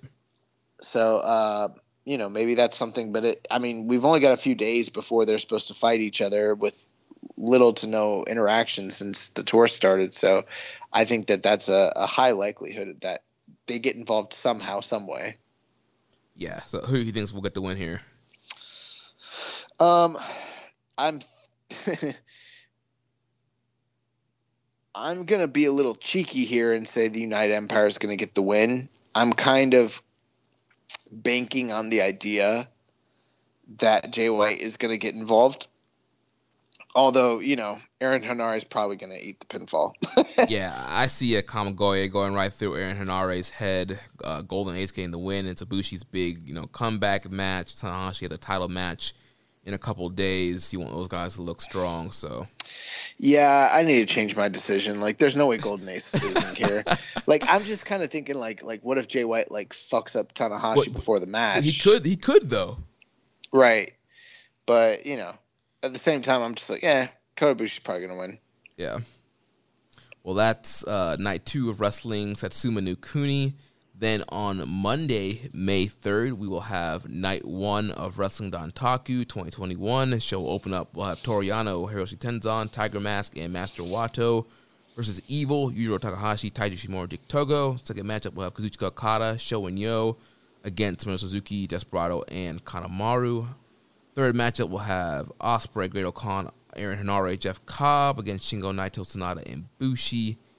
Then the fourth matchup, we will have Zack Sabre Jr. versus Tangaloa. If Zack wins, the Techers will get a title shot. If Sabre loses, the Techers can never challenge for the tag team titles again.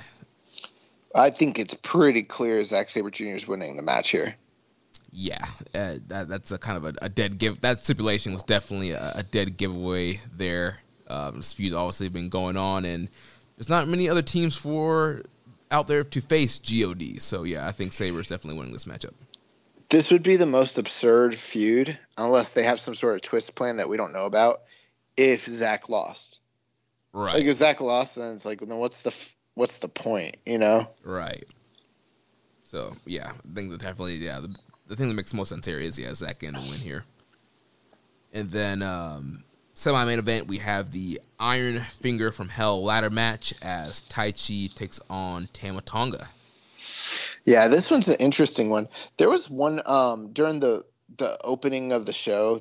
Or maybe it wasn't the opening of the show, but it might have been the post-match. But there was one point where one of these, I think it was Tangaloa, was like, "You're gonna get the Iron Finger."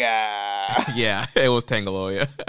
And I was like, why does that sound like some sort of like fucking medieval BDSM like sex act? Like it sounds like the Iron Finger. Like fuck, I don't want to get the Iron Finger. Like, or maybe you do.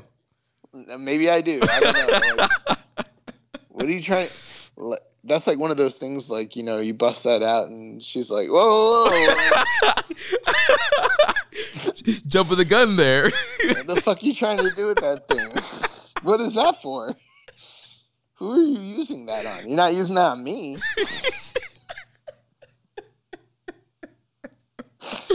Like I've never called. You know, I don't know if you've noticed this, but since we've been doing the show, I've never really called it the Iron Fingers. I've always or finger as they refer to it. It's always been the claw. The Iron Claw from Hell, because that's badass to me. Yeah. There's no confusion about me maybe possibly doing some sort of weird sex act on you with the Iron Claw from Hell. But with the Iron Finger, I mean, you never know. Right. Leads a lot to the imagination. You're gonna get the Iron Finger. I was like, God. Oh, man. What the fuck's going on in this company? But, yeah, I think Taichi is going to get the win here and get custody back of the Iron Finger. Yeah, it's going to be a big night for GOD. I mean, this is supposed to hypothetically lay to rest the Iron Finger, because the deal is whoever wins the match obtains the ownership of the Iron Finger, or the Iron Claw from Hell, and then they can no longer bring it out to matches. That was at least how Sugabayashi sort of framed it. Yeah. Now if they follow their own stipulations, who knows? You know, because we're still getting Mongolian chops. But if that is the case, I mean, it just seems like the logical progression of the story would be that Taichi gets Isuka's, Iron Finger back. So, I mean, I don't know what would happen in this company if Tama Tonga had the permanent, ownership. Like, that man was going crazy when he had that shit. So You're right.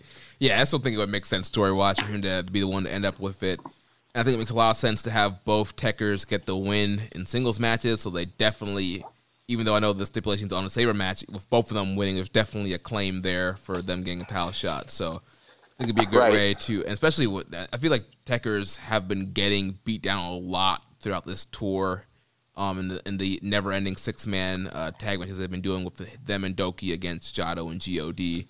So I feel there's some comeuppance for them, and then get into momentum going into eventually challenging for the tag titles. One of my favorite lines is when Zach will be like, "We did more for this tag team division in 6 months than you've done in 6 title reigns." Yeah. There's another great Sabre backstage where he was like burying the amount of tag matches on the Road 2 shows. Yeah. He's like, what good is this? It's not good to anybody. Like, what the fuck is this for? The bloody preview match. The main event of Dantaku Night 1, we've got the never openweight champion, Jay White, or Hiroshi Tanahashi. Oh my god, I'm at the point where like I'm ready to like just strap up Jay White. Wow. Hiroshi Tanahashi, the never openweight champion, will be defending his crown against Jay White. Yeah, big matchup for Jay. This is the Bullet Club anniversary shows here, the Wrestling Dantaku, so I'm sure we'll see some Bullet Club kimonos, but this I feel like this is definitely one that can go either way, but I don't know. I'm riding with the ace. I think Tanahashi is going to keep the belt, keep the never title, and go forward. I don't know. I'm gonna go with Jay. Yeah, I mean, like Like, I don't really have like a good compelling reason. I think part of it is Jay is trying to obviously sort of facilitate this whole quadruple champion historic thing that no one else has done. And at the way things are currently, like, Jay White's not even the top heel in the company right now. So, if he loses, there's really going to be a lot of attention not really, on him at all. But he can kind of deflect from that quite a bit if he's able to, belt himself up. With Tanahashi, it's Tanahashi. I mean, he can have the title and it's great and everything, but he doesn't necessarily need it either. You know what I mean? Right. I don't know. Because I know this match is probably not going to be a quote-unquote never style match. I know a lot of the build-up here has been between both these guys trying to make each other submit. So I'm sure we're going to get a lot of submission-based stuff here between both these guys.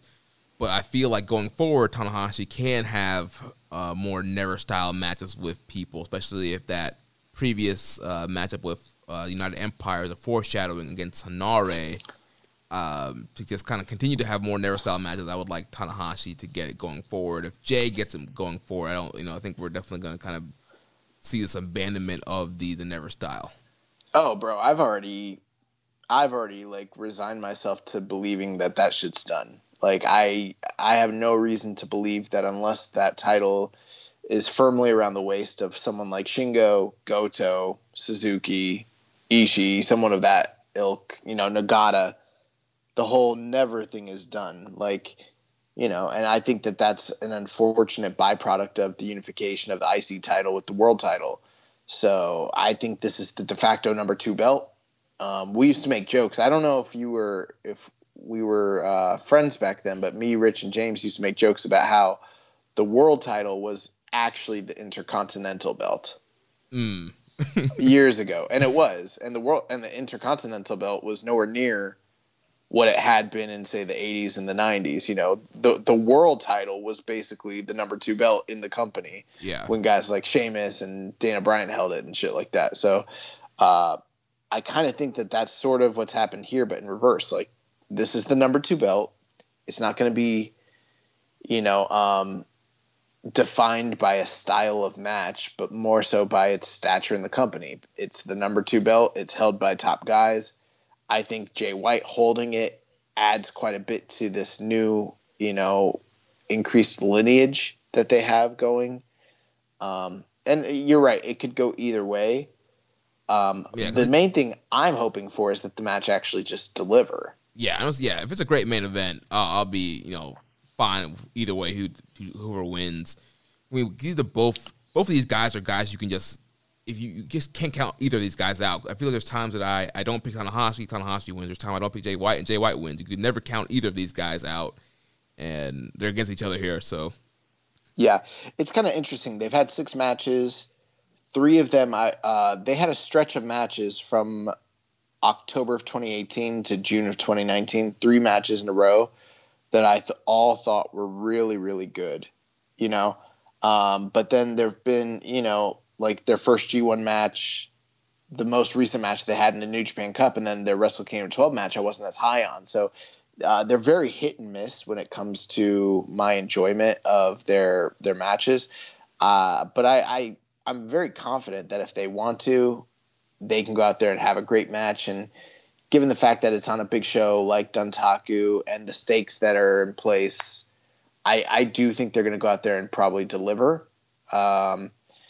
All time, I don't know if you know this, but like Jay White is 4-2 against Tanahashi. So I don't know if that's going to sway your decision one way or the other. If you see it as though Jay sort of has Tanahashi's number in his older age, or if it's sort of like it makes all the sense in the world that Tanahashi might even things up a little bit here, get a successful defense. My main just way of thinking about it is like, what do you do with Jay after this? And I think you have more options for booking in the company if Jay wins as opposed to if Tanahashi wins. That's true. But I don't know. I'm going to ride with the ace. I think it's going to be a night, even though it's supposed to be the Bullet Club anniversary. We're going to get 3 Bullet Club losses straight in a row here, with GOD losing their singles matches and Jay losing here. It kind of ended up being a sour night for Bullet Club. It definitely would be. There's also the heel factor. I mean, if, Will Ospreay is the IWGP World Title holder, if Jay White wins, you've got 2 of your top heels holding the top 2 titles in the company simultaneously. That's another thing to kind of consider. I mean, I don't know, but with the way that this company has been loving heat lately, I mean, I don't know. Yeah, they definitely could. Yeah, it might be right up their alley. Yeah, and I feel like going forward, if Jay doesn't win, I think you can just try to move him into another kind of heavyweight feud, and then eventually get him heated up for like a big match at one of the upcoming Wrestle Grand Slam shows.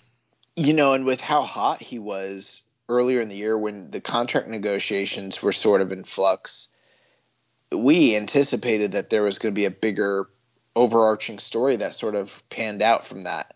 And then it kind of does feel like things cooled off once they brought him in and had him feud with like Tomohiro Ishii right out the gate, and sort of didn't capitalize on what they had built. You know what I mean?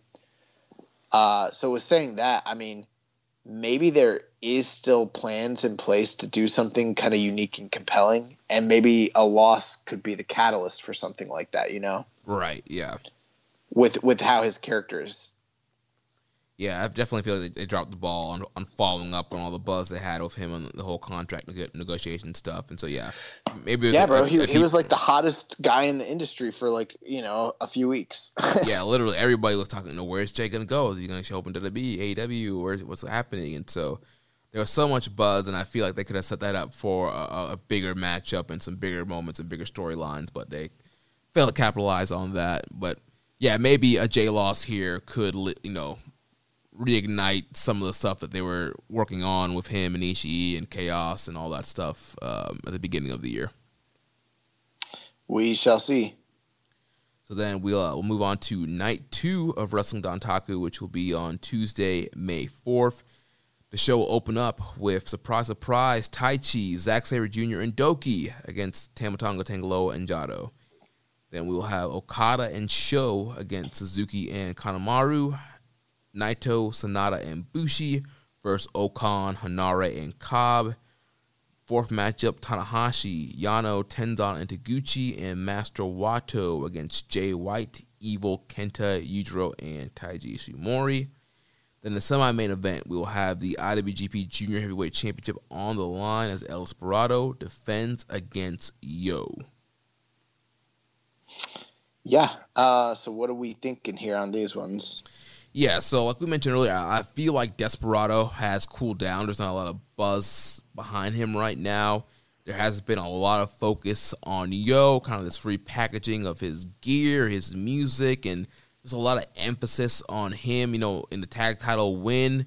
There's a lot of focus on him and him getting the win there, and then kind of being kind of the standout or kind of the guy that's kind of pushed, quote-unquote, during the multi-mans on this Road to Wrestling Dontaku tour. I think it's just been a lot to build up Yo here, and so I'm going to go with a title change. I'm going to go with Yo capturing his first Junior Heavyweight Championship here against El Desperado. Has Desperado had a single successful title defense yet? I don't think so. No, this is his first defense, right? Yeah. I'm going to go with Desperado. I mean, I see what you're saying, and it makes sense. They did a lot to build up Yo. I think that there's probably still a narrative there surrounding Roppongi 3K if he doesn't win. And sure, that you could tell a story if he does win, obviously. But the way I'm just thinking about it is like Desperado's never defended the title. To me, it would just kind of seem, I don't know. I just feel like that'd be very sort of quick to get the belt off of him right away when, they've done some pretty cool, things with him recently, in big buildings, and there's definitely a buzz about him. But I mean, maybe I'm disconnected from the domestic fan base. I don't know. I mean, I know Sho and Yo are big, they're big stars too. So it's hard to say. But I'm thinking Despy gets this one, and Yo can go off on his way, and they can tell their story with Sho and Yo from that point going forward. He failed in his title defense, and Desperado will keep being a badass and fuck people up. Yeah, against another matchup here that could go either way, and I wouldn't be surprised if Desperado does retain. Like, you made some great points there, and yeah, they could continue Desperado retaining and kind of give him a better title run, get him some more defenses down the line. I'm just thinking, like, with the Sho and Yo aspect of it, sure. If Yo were to just come back from his injuries and automatically win the title that, Sho's tried multiple times, to win and has never been successful, there's definitely a story there. But I also think that there's something kind of compelling in the sense of, like, if he fails as well, and then they're kind of left there together as the tag team champions, Yeah. And so, like, they've both failed. They both have the same prize in mind, but they're also the tag team champions, and it's kind of becoming clear, like, hey, something's got to happen here. And I think if you're telling a story of miscommunication, or if there's some sort of issue brewing between them, you could easily do that based off the fact that they both failed at winning the top prize. Right. I don't think that's. It's sort of similar to the story they told in OTT when Walter was like the top guy, and they had the Jordan Devlin and David Starr stuff going on. Yeah. And they were both failures, and that was sort of what kind of drove the wedge between those guys. Yeah.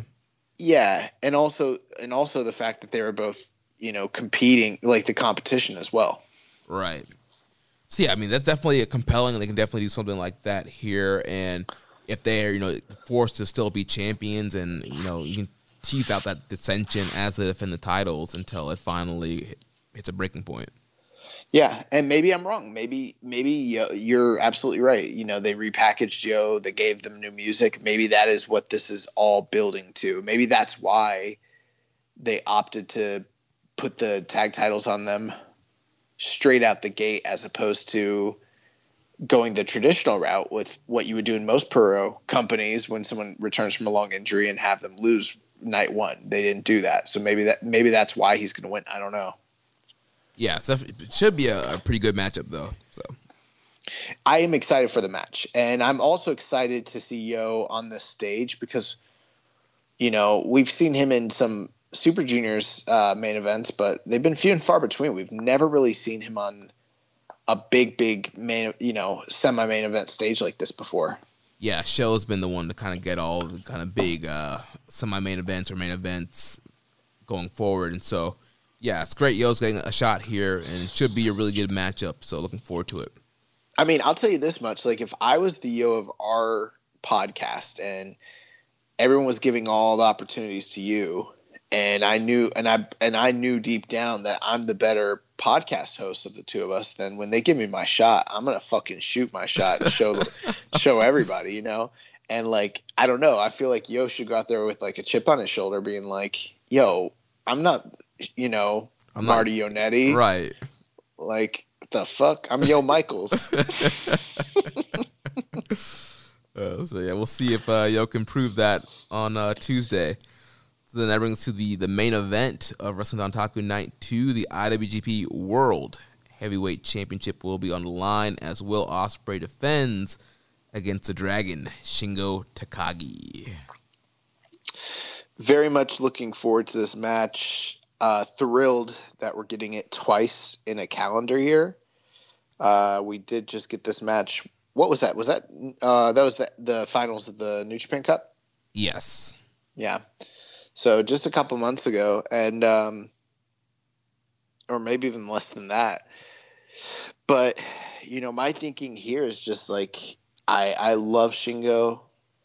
It seems insane that he would lose back to back in the same year to Ospreay, but Ospreay is the top heel in the company. And I just feel like in his first title defense, they're not going to have him drop the belt to Shingo when he already beat Shingo this past year. Yeah, I agree. I don't think Ospreay is going to leave without that World Heavyweight title. But for me, with Shingo losing, I feel like they kind of need to go the hour draw here. You think they're going the hour draw? I mean, I don't want Shingo to get another loss, so I think you can protect this matchup by doing the draw. Then you could do another Shingo Ospreay match later on in the year and have Shingo beat him. I definitely think that's possible. And yeah, you'd mentioned the hour draw in the past. You've sort of alluded to it. So I guess that's not out, you know, it's not like it's inconceivable that they could do that. I'm just thinking, I don't know, for me,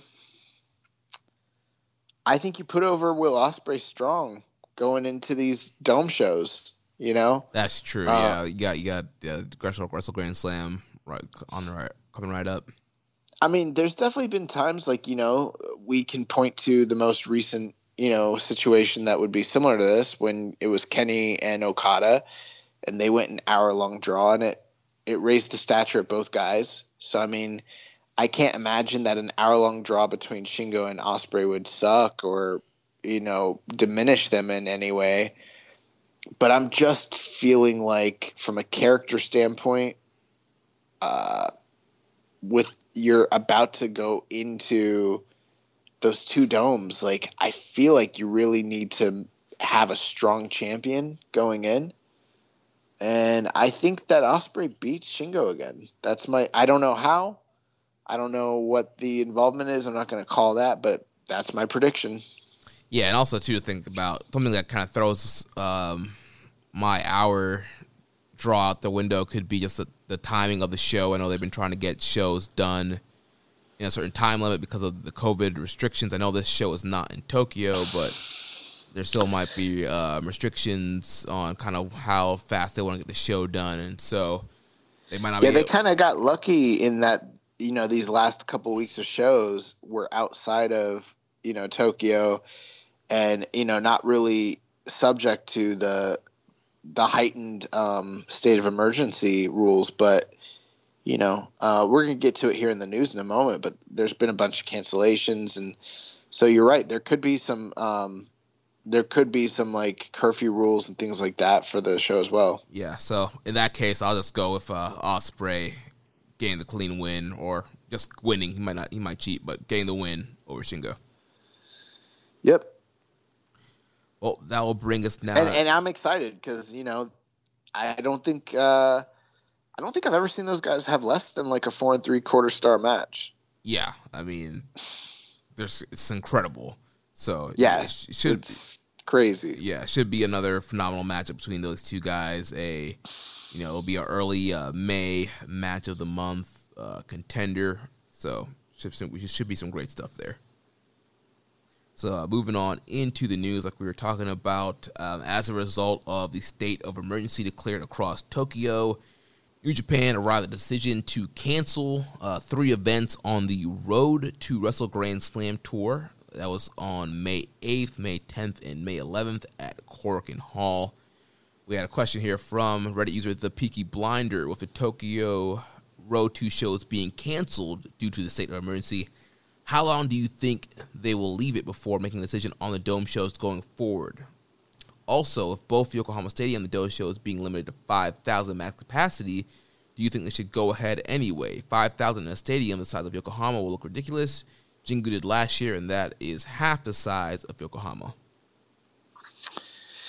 Yeah, so that's really bad news. Because I don't know the geography, but from what I understand, Yokohama is not necessarily in Tokyo itself, right? Right. That's from my understanding, yeah.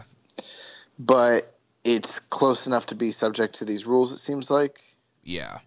Well, it seems like, and this goes into another news item that I found today, was a report from Live Door News reports the Japanese government has decided to extend the the limit on the number of people at events until the end of June. And so that sounds like it's across Japan, no matter what city. Okay. So, yeah. So, I mean, I don't know, man. I'm just trying to, like, think about it. It's like, it's just the worst timing. Like, it's just the worst timing. Yeah. And I hate to be this guy, but, like, I feel like you didn't necessarily have to be Nostradamus to predict this, because, I mean, they're trying to gear up for the Olympics, and I feel like maybe I'm out of pocket here, but from the outside looking in, it seems like a very real possibility. The only reason that they keep going into these states of emergency, quote unquote, is due to the fact that they're trying to, host the Olympics. And I'm not saying that public safety isn't a factor in it. It definitely is, but they seem to be being hyper vigilant due to the fact that they're about to host the Olympics. You know what I mean? Right. And I mean, if I'm booking like stadium shows, given how business has been and everything like that, we already talked about all the other, sort of outside factors that could come into play with whether they'd even draw and everything like that, to not anticipate that maybe they might possibly change the rules, between now and then, just like they have been doing the whole time. Like, I don't know. I feel like it's naive to think that they were just on a straight positive, ascending trajectory. It's been up and down the whole time. So, like, I don't want to blame New Japan for trying something, but I also feel like maybe they should have had some sort of contingency plans in place for this, and maybe kind of expected it to some degree, Right, yeah. I feel like maybe, waiting on later on in the year to potentially try and do a stadium show and another dome show. I guess you don't want the dome to be too close to the Wrestle Kingdom, but... Well, we don't know the ins and outs like we've talked about. I mean, who knows what kind of deal they were getting, what kind of projections they thought that they, were set to kind of be on when it comes to this whole thing. But, I mean, doing 2 dome shows or stadium shows within, 14 days of each other back to back, with how business is going and how the creative has been, I mean, that was already, auspicious as it was. Right. Yes. So I don't know. So do you think they should keep the shows, or you think they should postpone them? I mean, I think it kind of depends on what it really means for their bottom line, because I think that at this point they would love to do a 5,000 seat show. I mean, right. I think they've done close to that a few times with like Budokan and stuff. But I don't know, the optics of doing a 5,000 seat show in the Dome or in Yokohama Stadium, I mean, that's not really the best look either, Right. Maybe, I don't know, maybe it's a blessing in disguise, maybe like they weren't going to do so hot anyways. Right. And this kind of gives them, a sort of a scapegoat. But, I mean, there is a possibility with running those types of arenas at this point might not even be worth it. You know what I mean? Right. They might need to audible. And I don't know how the business of renting a giant stadium works, I don't know if they're bound contractually to continue on, or what kind of fees that they're looking at eating if they did try to cancel. So I think that's kind of really what it boils down to. But the idea that they're going to lift these restrictions between now and then, maybe they will. But you said it was like till what, August? Till the end of June. Yeah, I mean, if they're saying till the end of June, there's no reason to really believe that it's going to change between now and then, really. Right. But, so, yeah. I mean, I don't know. New Japan has shown, like, when COVID first happened, they really just sat back and waited to really see how the situation played out before they ever started making any big cancellations. And then at that point, everything shut down. They had to cancel everything. So I expect them to kind of do the same thing here because that's sort of their MO. Yeah, and with the Tokyo Dome, like you mentioned, that the Tokyo Dome could potentially be canceled with just how things are in Tokyo, and them having to cancel Korakuen Hall shows, so they could be losing out on one of the shows in general. Yeah. Next question here from Tim Smith at Poindexter84 on Twitter. With the canceling of the 3 shows before Wrestle Grand Slam in Yokohama Stadium, how do you think the build for it will be? Everything rushed and laid out on Dontaku, or just a simple press conference? Well, with them having to cancel those shows, I don't know that. I mean, are there going to be any other Road 2 shows on the docket? Nope. It's with those shows being canceled, we're going straight to Yokohama Stadium.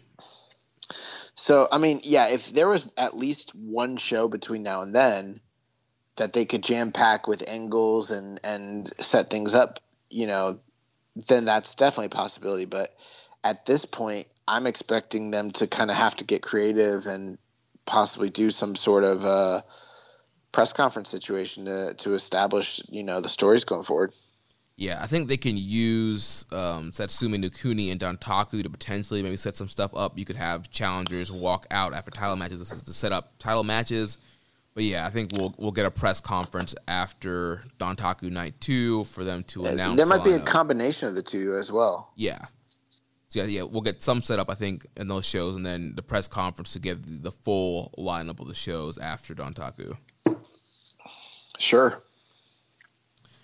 So in other news, FinJuice, they retained the Impact Tag Team titles this past weekend at the Impact Rebellion pay-per-view. The match is now up on NJPW World. We had a question from Mitch MM22. Says, since FinJuice are going to be Impact Tag Team Champions for a little while, I have a hypothetical question for you guys. If you had to choose one Impact talent to win an NJPW title as a return favor, what talent would you choose and which title? I'd go with Ace Austin as Junior Heavyweight Champ, or maybe Moose as U.S. Champ.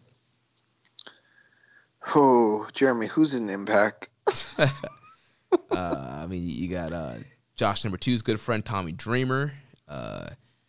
You got you know what? I choose Kenny Omega,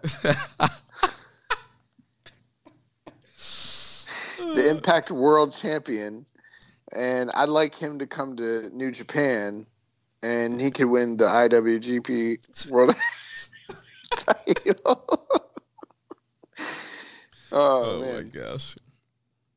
No, he could hold the Never Belt. That's fine. I don't know. I don't know. Like, Chris Bay's there. I like Chris Bay. Yeah. My boy Chris Sabin's there. He's old, bro. I like Josh Alexander. He just won the X Division title. Yeah, how about give Josh Alexander a strong open weight title matchup? What about Tyson Smith? Tyson Smith? Yeah. Who's Tyson Smith? He also goes by the name Kenny Omega. Oh, I thought you were talking about somebody else. Gotcha. Okay. What about Zack Ryder? That's a hard pass.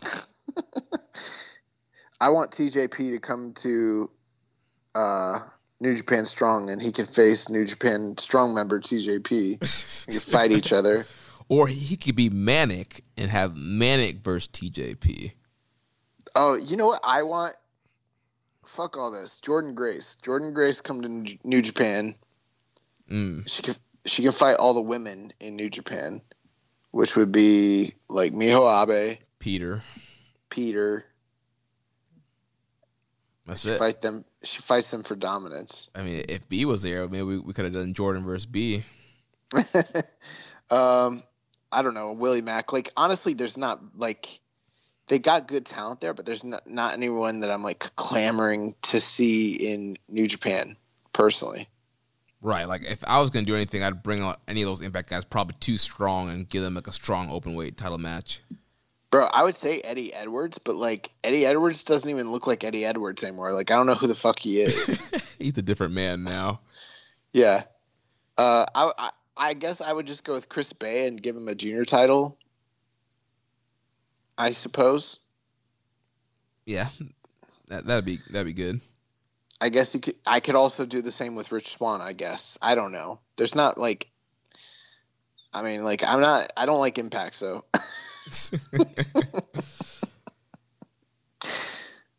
is there anyone that you're like clamoring for? I mean, there's really no one for me. I would do Motor City Machine Guns, give them junior tag titles.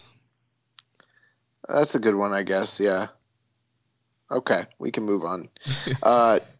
Dom Homie 101 asked us, with FinJuice retaining the Impact tag titles, is it possible that we see them in a winner-take-all match against whoever is the IWGP Tag Team Champion in the near future? And you know what? It's not like, yeah, it kind of sounds far-fetched, but I mean, it's not much else going on in the tag team division anyways. There is some precedent for it. We saw a winner-take-all, Ring of Honor IWGP, tag team title match, a couple years ago. So right, it's not impossible. Yeah, it definitely could happen. I guess it all depends if you can get FinJuice back in the country, and also with them being the Impact champions, they're gonna have to work these Impact tapings, and so if they get back into the country, yeah, definitely they can do some kind of double title match. Certainly. Next thing here from the Wrestling Observer, Dave kind of gave a correction or clarification regarding the MLW television deal, where he mentioned that New Japan had talks with the same station. Dave says they were told that New Japan could have gotten the TV deal MLW got with the same terms more than 1 year ago, but that deal wasn't what they wanted for a number of reasons due to the money figure offered and the time commitment being shorter than New Japan wanted from as a commitment.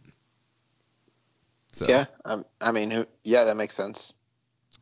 And then in some news that's kind of in the world of New Japan, but as of right now, not really directly affecting New Japan, it was announced today that CMLL came out and announced that they have ended their working relationship with Ring of Honor. Damn. Yeah, I mean, that feels like we're one step away from New Japan ending their relationship with the Ring of Honor. So also, there's been a kind of this working relationship, CMLL, ROH, New Japan. It's kind of been like the little trio there, working relationships. And so a lot of issues going on in Mexico right now. Rush is starting his own promotion, Federacion Wrestling. And, him and Dragon Lee, they broke away from CMLL last year and have mainly been Ring of Honor guys. And now you have a Ring of Honor talent in Matt Taven, who's going to be working Rush's promotion. And then obviously Rush and Dragon Lee and Bandito are all Ring of Honor guys announced to work for this promotion. So CMLL just not happy with that and cutting ties with Ring of Honor here. Yeah, I mean, I don't know how beneficial that relationship really was anyways. And who's to say that, down the line they might not end up working together again. But, I don't know. Things seem like they're super in flux with Mexico anyways. Who the fuck knows if this Federacion Wrestling thing even pans out? I remember there have been several times in the recent past where guys have tried the exact same thing. Most notably, remember Alberto Del Rio and Conan. Yeah. I think Conan too, both of them, they had these, high dollar, big name, debuts of companies that were coming out, and that should never really even happen. I take a look at the market in Mexico. I take a look at where the peso is. Right. And I take a look at all the names they have listed, and I'm like, there's no fucking way this is happening. I don't think it's happening at all, bro. Yeah, and it might not. And so, but I know of a lot of those guys kind of leaving CMLL, and none of those guys are really working with AAA right now. They need somewhere to kind of land in Mexico. So. Yep. Well, we'll see what happens. This week's free match of the week, Best of the Super Juniors 26 finals, the match between the Dragon Shingo Takagi and the aerial assassin Will Ospreay. Yeah, definitely a good little primer there to get us ready for the upcoming World Heavyweight title match. So now we'll move into some questions here. First from Reddit user Asai Yojimbo says, what did you guys think of Mortal Kombat? Oh, I thought it sucked. I have not seen it yet, so. Yeah, I mean, I don't want to give away too much spoilers or anything, but I really thought it was bad. And I'm a pretty big fan of Mortal Kombat. Grew up with it, played most of the games, and I wasn't expecting it to be like Shakespeare or anything like that, but I was, or like high art. But this was so much worse than I thought it was going to be. Yeah, there's a couple things they got right. Most of the stuff I felt like they got wrong. There was a lot of down period in the middle of the movie. It was long as fuck. The acting was bad. Shang Tsung sucked. Oh, they fucked up Liu Kang. He's such a bitch. Yeah, I liked, the only thing I liked really in the movie was, I mean, the fight scenes were good and it was pretty gory. They did a really good job with the whole lore surrounding Sub-Zero and Scorpion. Everything with Scorpion and Sub-Zero was raw as fuck. Everything else in the movie, I throw it in a bin. Like, literally. Yeah, man, I've been seeing mixed reviews. I've seen people with kind of your take and saying it sucks. I've been seeing people thinking it's awesome. So, yeah, I will watch it at some point, and yeah, we can talk about my opinions about it later on. I liked Godzilla and King Kong. I haven't watched that yet either. I heard that was good also. That one at least, like, that one is like also like, there's a lot of shit in there that I don't care about. I pretty much just cared about when they're fighting each other.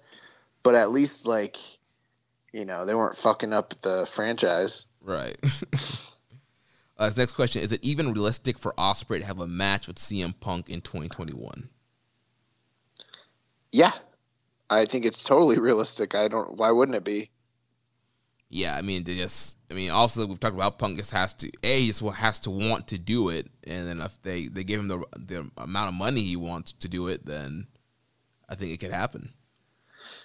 Yeah, I mean, we've kind of talked about it before and said, like, we don't know, what kind of shape he's in and everything like that. But I mean, if he has the desire to do it and they've got the money to pay him to entice him to want to do it, like, I think it's totally realistic. I don't know why it wouldn't be. Yeah. And his last question, when is Umino coming back from England? We talked about this a couple of weeks ago, that Rev Pro had tweeted and mentioned out that Umino, they weren't able to get Umino out of England before the lockdown, the pandemic took full effect. So as far as we know, he's in Japan. They're just not ready to use him on New Japan shows yet, and maybe they want to send him back to England at some point. So we'll see what happens. Yeah, we'll have to see. We don't know. Yeah.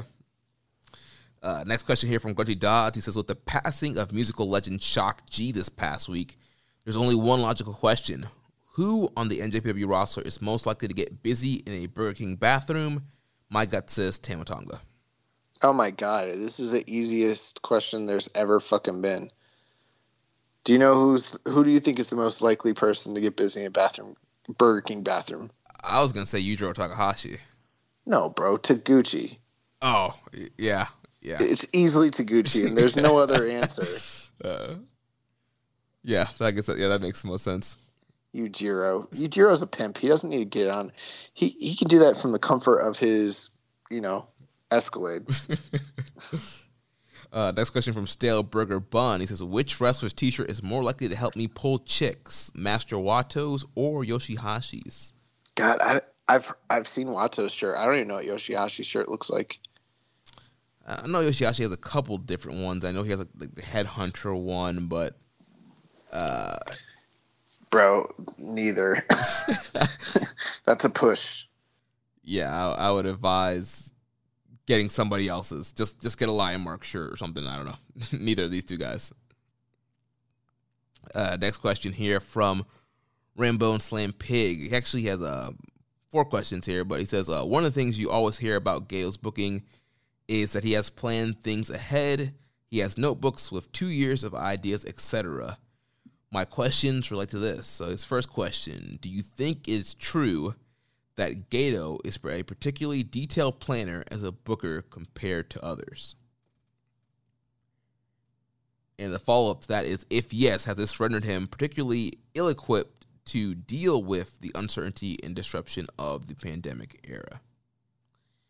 And so I do think that Gato has been a long-term planner, and you can just see that looking back at the last several years when he took over booking and just kind of the stories that he's told, several matches and rivalries that we've seen kind of play out. I mean, the whole Naito story is something that's played out over years, and so I do think that he is as detailed. He's a detailed booker. Obviously, we don't really know how. It's kind of hard to compare him to other bookers, but I mean, I feel like in this modern era, he's probably one of the most detailed bookers out there. And I do think the pandemic has thrown off his game. I'm sure there's a lot of things he had planned, and yeah, the pandemic threw him for a loop, and maybe that's the reason why we've seen some questionable decisions in the last year or so. Yeah, I mean, I have no reason to doubt that Gato is an extremely detailed planner when it comes to his booking. If you know, the reports are to be believed, you know, he plans, you know, the overarching story that he's trying to tell over, like, say, a 2-year period at any given moment. So, you know, with the fact that things have been so in flux ever since the pandemic started, I would have to agree. Yes, I think that your second part of the question is probably absolutely true, you know, and the fact that it probably has rendered him ill-equipped to deal with uncertainty and the disruption. The other thing, too, though, is maybe we're not giving him enough credit. You know, I know a lot of people like to harp on New Japan and everything that's happened, but, you know, there's every possibility that he's done as good or better a job than anyone else in his position might have been able to do, because, you know, the situation New Japan is facing is quite different than the ones that, say, like AEW, the UFC, WWE, or, you know, other major, you know, entertainment sports companies are kind of faced with, you know. And so I don't know. I can't say for certain that he's, you know, not done as good of a job as he's been able, you know, possibly been able to do. But it would make sense to me that if you're someone who has these orderly plans in place based on a fixed schedule, as we assume it to be, and then that schedule is in flux, you know, the talent is in flux, who you can, who you can't get, what, you know, shows you can and can't do, what attendances you are or aren't allowed to have, what times you are or aren't allowed to run. I mean, that's a lot of uncertainty for anybody. I mean, it makes a lot of sense to me why things don't seem to be as, you know, on the up and up and chipper as they would have been, you know, a year or two ago. Right. Also, too, I mean, he has been doing big matches, but even trying to save some big matches for whenever you do get a full house again. I'm sure that's something he has on his mind as well. Yeah, definitely. Couple parts more to his question. He said, are some of these big moments, like the elevation of Ibushi or Ospreay, part of the big picture plan all along, or just a course correction from Evil? I'm thinking that they are still part of the plan, because even with the idea that some of these changes and situations have caused there to be a struggle and difficulty, one thing that New Japan as a management group and, you know, Gato as a booker has kind of shown is their, you know, kind of stubbornness and hard-headedness, and that they try to the best of their ability not really to deviate away from whatever the plan is that they have. I'm not saying that doesn't mean that audibles have been called and things have been changed, but we really don't know. But my guess would be no, just based off of history. Yeah. I don't think it was a course correction after Evil. We've seen with both these guys, with Ibushi, I mean, there's been reports for years the only thing that was really holding him back from going all the way was signing a contract. So once he signed a contract, it was only a matter of time before they just continued that ascension and eventually gave him the title, which they did. And with Will Ospreay, we've seen he's a guy that they have invested in as a junior heavyweight, and as he's bulked up to heavyweight, and with Kenny Omega leaving, there's definitely you saw the plan to make him one of the top Gaijin performers they had there, and so we're seeing that now. And obviously now he's the world champ, so I definitely think there were always going to be plans to elevate both those guys, regardless of whether or not Evil was a champion. And maybe it was a thing where they didn't want either of these guys to be champions in a completely empty arena era. So they threw it on a guy like Evil. I think the whole thing with Evil was basically just what it seemed like at the time was that it was a chance to elevate a guy. And, if the reports are to be believed, they always had plans to elevate him. But I also think it was a way for them to set up a foe for Naito. Yeah. And try to tell a story there, yeah. I think that was the story, was he was Naito's pareja, he betrayed him, and they got a new quote unquote star out of it. Who knows, long term how that's going to play out, but for the time being they had a foil to Naito. And I think that's what that was really all about, and I think that was always the plan. Yeah. Then the last part of his question, he says, if Gato's time has run its course, who would be a good candidate for the next lead booker of NJPW? What stylistic tendencies would you want to see remain the same, and what would you want to see changed? I'm not going to really respond to most of this question. I appreciate the question, but until I'm not part of the Gato defense squad, but until we see how he's booking under normal circumstances, I have no reason to think that he is done, that his time has run its course. And I don't even know who would be a good booker style, but stylistically, I will say, I don't really think that I would like a lot to change in New Japan, but some of the things that I would like to see change is just maybe some of the formulas that they follow are just oftentimes a little too formulaic, just based off of the schedule. And in all fairness, I think Gato's done a good job kind of bucking the trend against that. We saw that in the G1 this year and with some of the other tournaments that they've done in the recent past. But generally speaking, year over year, it's not always the most difficult thing to predict what's kind of happening in the company, which has its good, but also has its bad. Yeah, and again, it's like I don't think Gato is, cooked yet. I still think he's, a really great booker. But we all know at some point, bookers do, at some point, all great bookers kind of hit their limit on great ideas. But I don't think he's hit that limit yet. And also, it's kind of hard to know who would be a good booker until they start booking. And so, who knows? It could be a wrestler, it could be an official, a referee, or something. We don't know who they have that could potentially end up being a good booker. But as far as stylistic tendencies, I think for the most part, New Japan is pretty good as far as keeping things in ring. Obviously, personally, I would like to see less shows with the same amount of matches, same multi-man over and over again. But I understand that they're trying to make up for lost revenue, and they have to run all these shows. But maybe if they can try to just freshen up those Road 2 shows so it's not Jado and God against Dangerous Tickers and Doki, 10 times in a row, that would be pretty nice.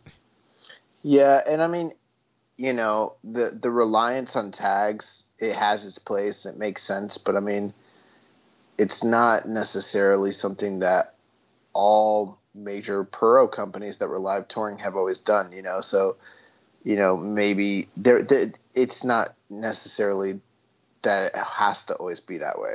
Right. So, last set of questions are here, come from Dom Homie 101. His first question, he says, which song by Aubrey Graham, a.k.a. Drake, describes evil? I don't know. I don't really listen to Drake. You listen to Drake? Not really. I've heard his songs, but I don't know them off title and one that would fit evil. God's Plan. But instead of God's Plan, it's Gato's plan. I don't know. Marvin's Room. Yeah, I have no idea. Jeremy didn't even laugh because he didn't know what the fuck that is. I don't know, man. Like I know like some like Drake, but whatever. Yeah. His next question. I know a lot more about Aubrey Graham, the actor from Degrassi. Oh man, Jimmy, he got shot. Yeah. Oh man, Degrassi, what a wild time that was. Bro, they got a Degrassi channel on Pluto TV. Oh yeah. Yeah, I'll just watch that shit. Like it's so good. Megan, like, she didn't like grow up watching that show. So like, I'll turn it on. She's like, "What the fuck is this?" So bad. It's like one of the top like teen Nick shows. It's one of the greatest shows ever. His next question: with rumors of Daniel Bryan possibly exiting WWE, what would be some dream NJPW matchups that you guys would love to see? I would love to see Bryan Tanahashi run it back. Yeah, I mean,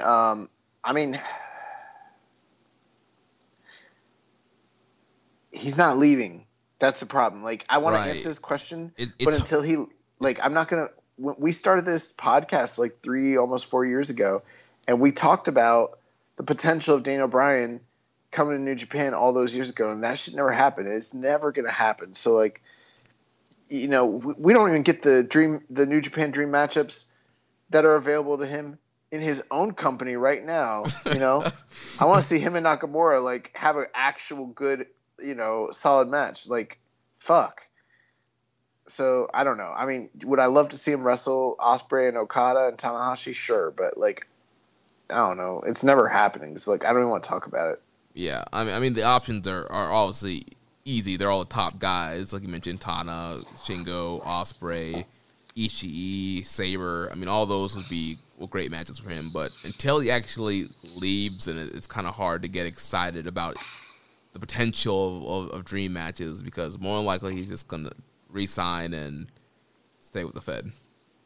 Yeah. Now he says it's time for fight talk.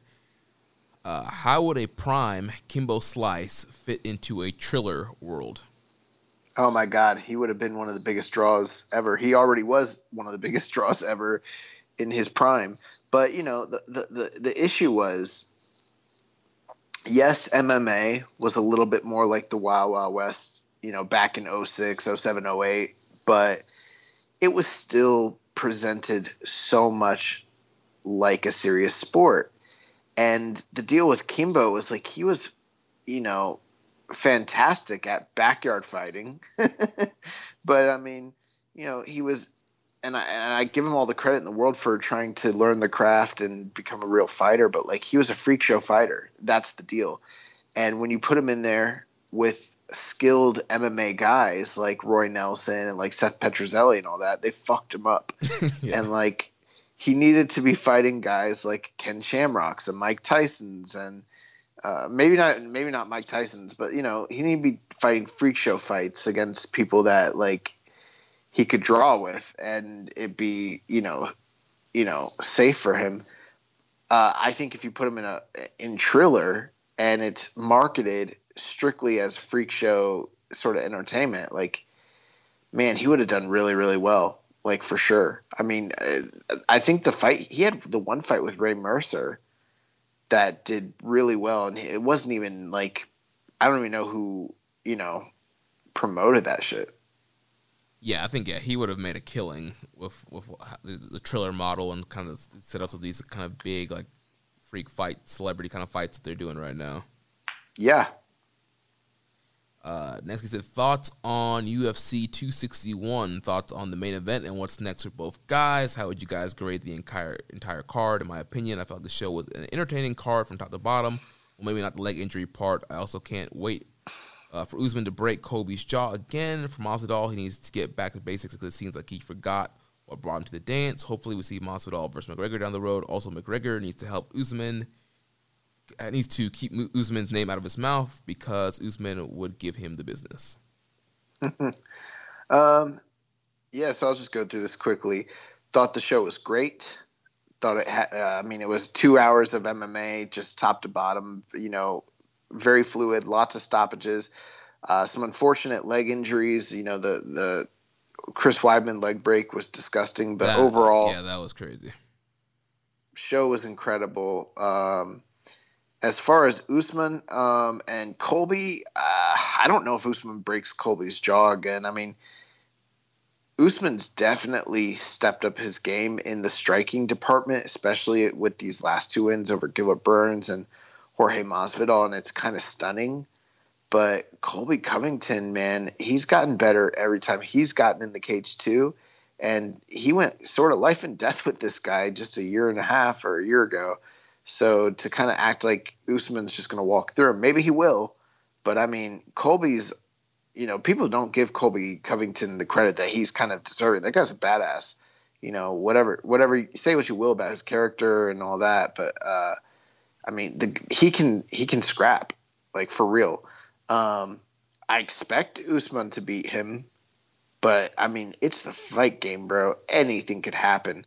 As good as Usman looked in that fight, there's a few strikes that were just wild and kind of crazy, and until he like calmed down and threw the right. I feel like in the first round he was throwing some wild strikes just to throw them. It's like, what are you doing, man? Bro, I apologize. I was trying to jet through this because I forgot you even watched the shit. Yeah, I watched this whole pay-per-view. Yeah, I thought it was a really good card. I enjoyed it.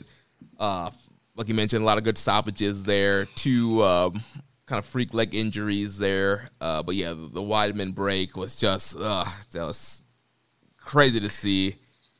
Breaking the leg off the kick, and then when he tries to step back down on it, man, that was rough. And I've always been a Rose fan, so when she fucking head kicked Zhang, like I was like ecstatic. I was running around the apartment. And then Masvidal McGregor, that'd be cool. Would McGregor get worked by Usman? Probably, but there's also probably money to be made in that fight. So, we'll see. Yeah. I mean, definitely a big matchup you could set up there for McGregor and Usman down the line. But yeah, I was impressed with Usman's performance against Masvidal. Like you mentioned, just set the striking game up, And even Masvidal said that post-match, he was expecting to wrestle more. I wasn't expecting that much of a strike game there. So, yeah, overall fun UFC card. And, yeah, good stuff. Next question, thoughts on Ryan Garcia pulling out of his next fight due to alleged mental health issues. Hopefully Ryan gets to help with the issues, but he needs to handle with kid gloves when he decides to come back. I also think it's fucked up how the media would uplift Ryan Garcia, but at the same time shit on Adrian Broner when he's going through his issues with mental health. Yeah, I mean, it's a double standard, but at the same time, I mean, Ryan Garcia has a promotional machine behind him where he is presented as a matinee idol, and kind of like this young, sort of like fresh-faced, good kid Hispanic. And then on the other hand, you got Adrian Broner, who, puts on sort of a gangbanger, persona. He's in the hip-hop lifestyle. I'm not saying that any of that warrants him being portrayed as a bad guy, but he very often has tried to play the heel throughout his career and has, committed quite a few crimes to which he's been arrested. So, but, I think a lot of that is due to the fact that obviously he is dealing with mental health issues. And, it's one of those things, like, that stuff doesn't get, it gets stigmatized and everything like that. For instance, here's something, I don't want to like turn this into a political podcast, but, with the George Floyd and Derek Chauvin case that just came up, people were kind of talking about like that. There was talks of allegedly George Floyd had swallowed his stash just before the arrest, and people were like saying that contributed to his death possibly. And I'm sitting here thinking like, okay, well, why should someone have to swallow their stash of drugs to try and avoid, a terrible run-in with the cops, which ultimately still ends in a terrible run-in with the cops? Like, doesn't that tell you something that something's clearly wrong here? when, like, you know, if someone has to kind of take that sort of action to avoid, you know, whatever the you know, penalties would have been had he got caught with those drugs, like, you know what I mean? Like, it's because there's a stigma behind it. And then people turn around and they take a look at it and they say, like, oh, well, he was a drug user. It's like, so? Right. That doesn't justify what happened to him. What does that have to do with what happened to him in any way? You know what I'm saying? Like, that's fucking stupid. And I think people do the same thing with Adrian Brenner, you know, to a certain degree. Like, you know, they're like, oh, well, you know, he's a criminal. Well, oftentimes criminals are people that have mental health disorders. Right. His last question here: who would have given Floyd Mayweather more trouble, Felix Trinidad at 147 or Pernell Whitaker at 140? I believe Pernell would have had a bigger problem for Floyd than Trinidad would have been. That's a tough question.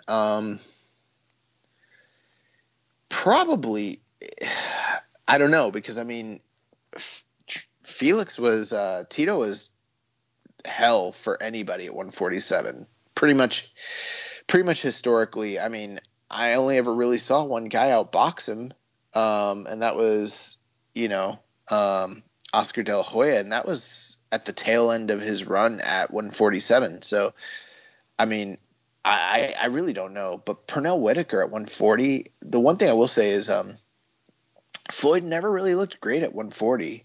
I mean, I remember he fought Sharmba Mitchell and Arturo Gatti, and I think DeMarcus Chop Chop Corley at 140. I could be wrong about some of those names, but I'm pretty sure he only had like 3 or 4 fights. And he never really he wasn't like at his best at that frame. I mean, yeah, he beat those guys and everything, but I remember him getting caught in one of those fights. 140 was not Floyd's best weight. I mean, it took him a few years at 147 to even grow into the frame to carry that weight. You know, he was much more comfortable at 130. Floyd's the greatest 130-pound fighter ever, historically speaking, ever. Nobody in history like beats him at 130, but at 140, I don't know. It's a tough one. You're probably right. I mean, he probably does have more trouble, but I'm just thinking from a stylistic standpoint. I mean, I don't know what you're talking about, 2 defensive fighters, and I've never seen anybody out defense Floyd. You know, Floyd, the one thing Floyd has been able to do is make any other counterpuncher play his game and come forward. And I have a feeling that he probably would have been able to do that against Sweet Pea. I do not see him chasing Sweet Pea down at all. That fight would probably be boring, to be honest. But with Felix, at least I think Felix Trinidad would probably be kind of similar to the Cotto Mayweather fight. I think I've talked myself into it. I think he still has more trouble with Felix in his prime at 147. That's a fucking tough fight. Sounds good. Yeah, I have no input on that. But let's move on to the recommended match of the week. So we have finally watched Wrestling Dontaku's 2012 Low-Ki versus Prince Devitt for I didn't watch it. You didn't watch it? No, I'm just playing. I watched it. So I like this match. You know, I don't know if I've watched too many of the I know I've definitely watched a lot of Low-Ki's matches in New Japan, and I've seen the triple threat between him and those 2 guys in Ibushi, and I've seen some of Low-Ki's fights with Ibushi as well in singles. But I don't know if I'd watched the Devitt matches. When I was watching it didn't seem familiar to me. So I know that they had like, I don't know, 3-4 matches, something like that, between like 2011, 2013. This one was good. It was kind of an interesting match because you had Low-Ki out there being as stiff as hell and so athletically gifted. And then you've got Devitt being just as athletically gifted, but he's kind of hampered by, a worked injury to the ribs. They've got his ribs all taped up. And because of the onslaught of the strikes and then also the injury, he's kind of playing a babyface from underneath. Right. And early on in the match, they really do a lot of quick, fast, athletic stuff, and the crowd's super behind it. But then in the middle of the match, I mean, the work is good, but the crowd is pretty dead. I think some of the chemistry was a little bit off between these guys, just with the timing and the way that, not that they were botching things, but just the way that they were working the crowd. They weren't really seeming to, they were having trouble really getting the attention from the crowd. But that kind of changes. The last 7 minutes are very, very, very good, very exciting. It's about a 21, 22-minute match. Lots of near falls at the very tail end. And then, when Loki picks up the win, not surprised because I knew he was champion before, but, in the context of watching the match, there was quite a few times where I started to believe that, Prince Devitt was sort of going to eke it out. But, yeah, good match. I'd probably go 3 3/4 on this. Yeah, really good matchup here. I feel like they were working more of traditional New Japan main event style than the junior style. I mean, there was definitely a lot of fast-moving, high-flying spots. You had the big table double stomp, table spot to the outside. You had Low-Ki busting out a Phoenix Splash at one point on the match. Devitt doing his signature Tope con Hilo spot. So you definitely got your high-flying and high junior spots. But I do feel like with Devitt having to sell the ribs and Low-Ki kind of working over the ribs, it was kind of more of a traditional kind of style main event match where the heel getting a lot of heat on the babyface and the babyface having to come back. And something that I always just forget is just how over Prince Devitt was. When the crowd was getting behind him, they were really getting behind him. It just makes you think what could have been if he would have stuck around. Would he have potentially become IWGP champion because he was getting so over at the time? Yeah, it's an interesting question, but yeah, definitely enjoyed this. I thought it was an interesting match. I'm wondering if they have a better match between them. It feels like they were definitely capable of it, but I don't know if they ever delivered on that. Yeah. That was a good little matchup to check out. So what is the recommendation for this week?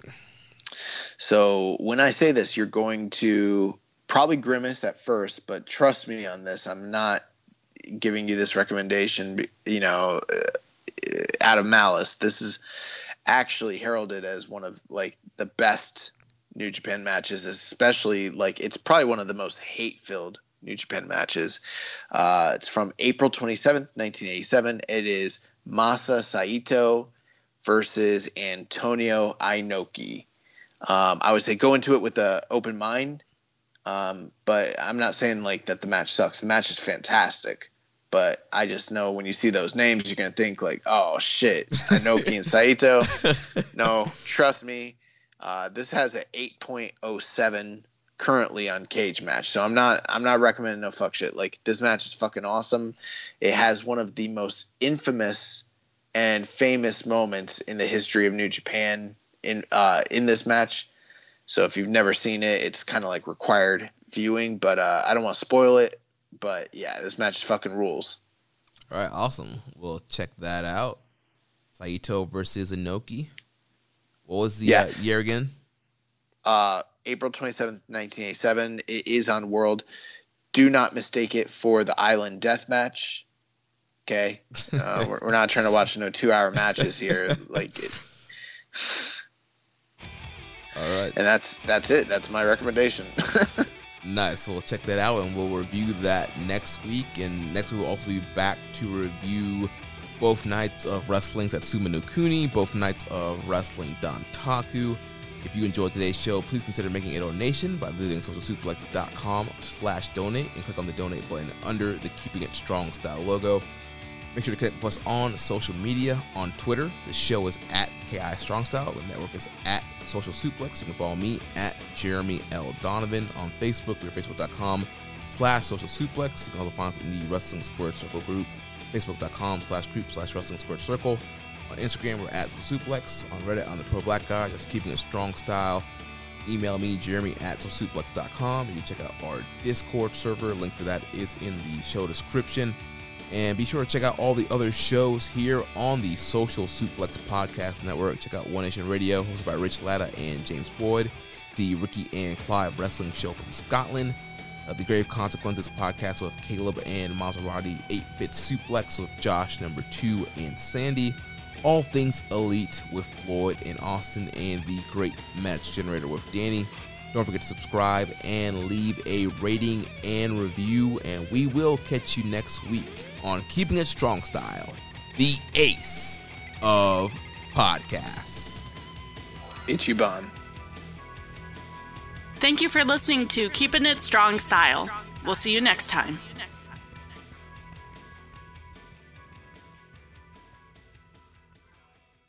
Say goodbye to your credit card rewards. Greedy corporate mega stores, led by Walmart and Target, are pushing for a law in Congress to take away your hard-earned cash back and travel points to line their pockets. The Durbin-Marshall credit card bill would enact harmful credit card routing mandates that would end credit card rewards as we know it. If you love your credit card rewards, tell your lawmakers, hands off my rewards. Tell them to oppose the Durbin-Marshall credit card bill.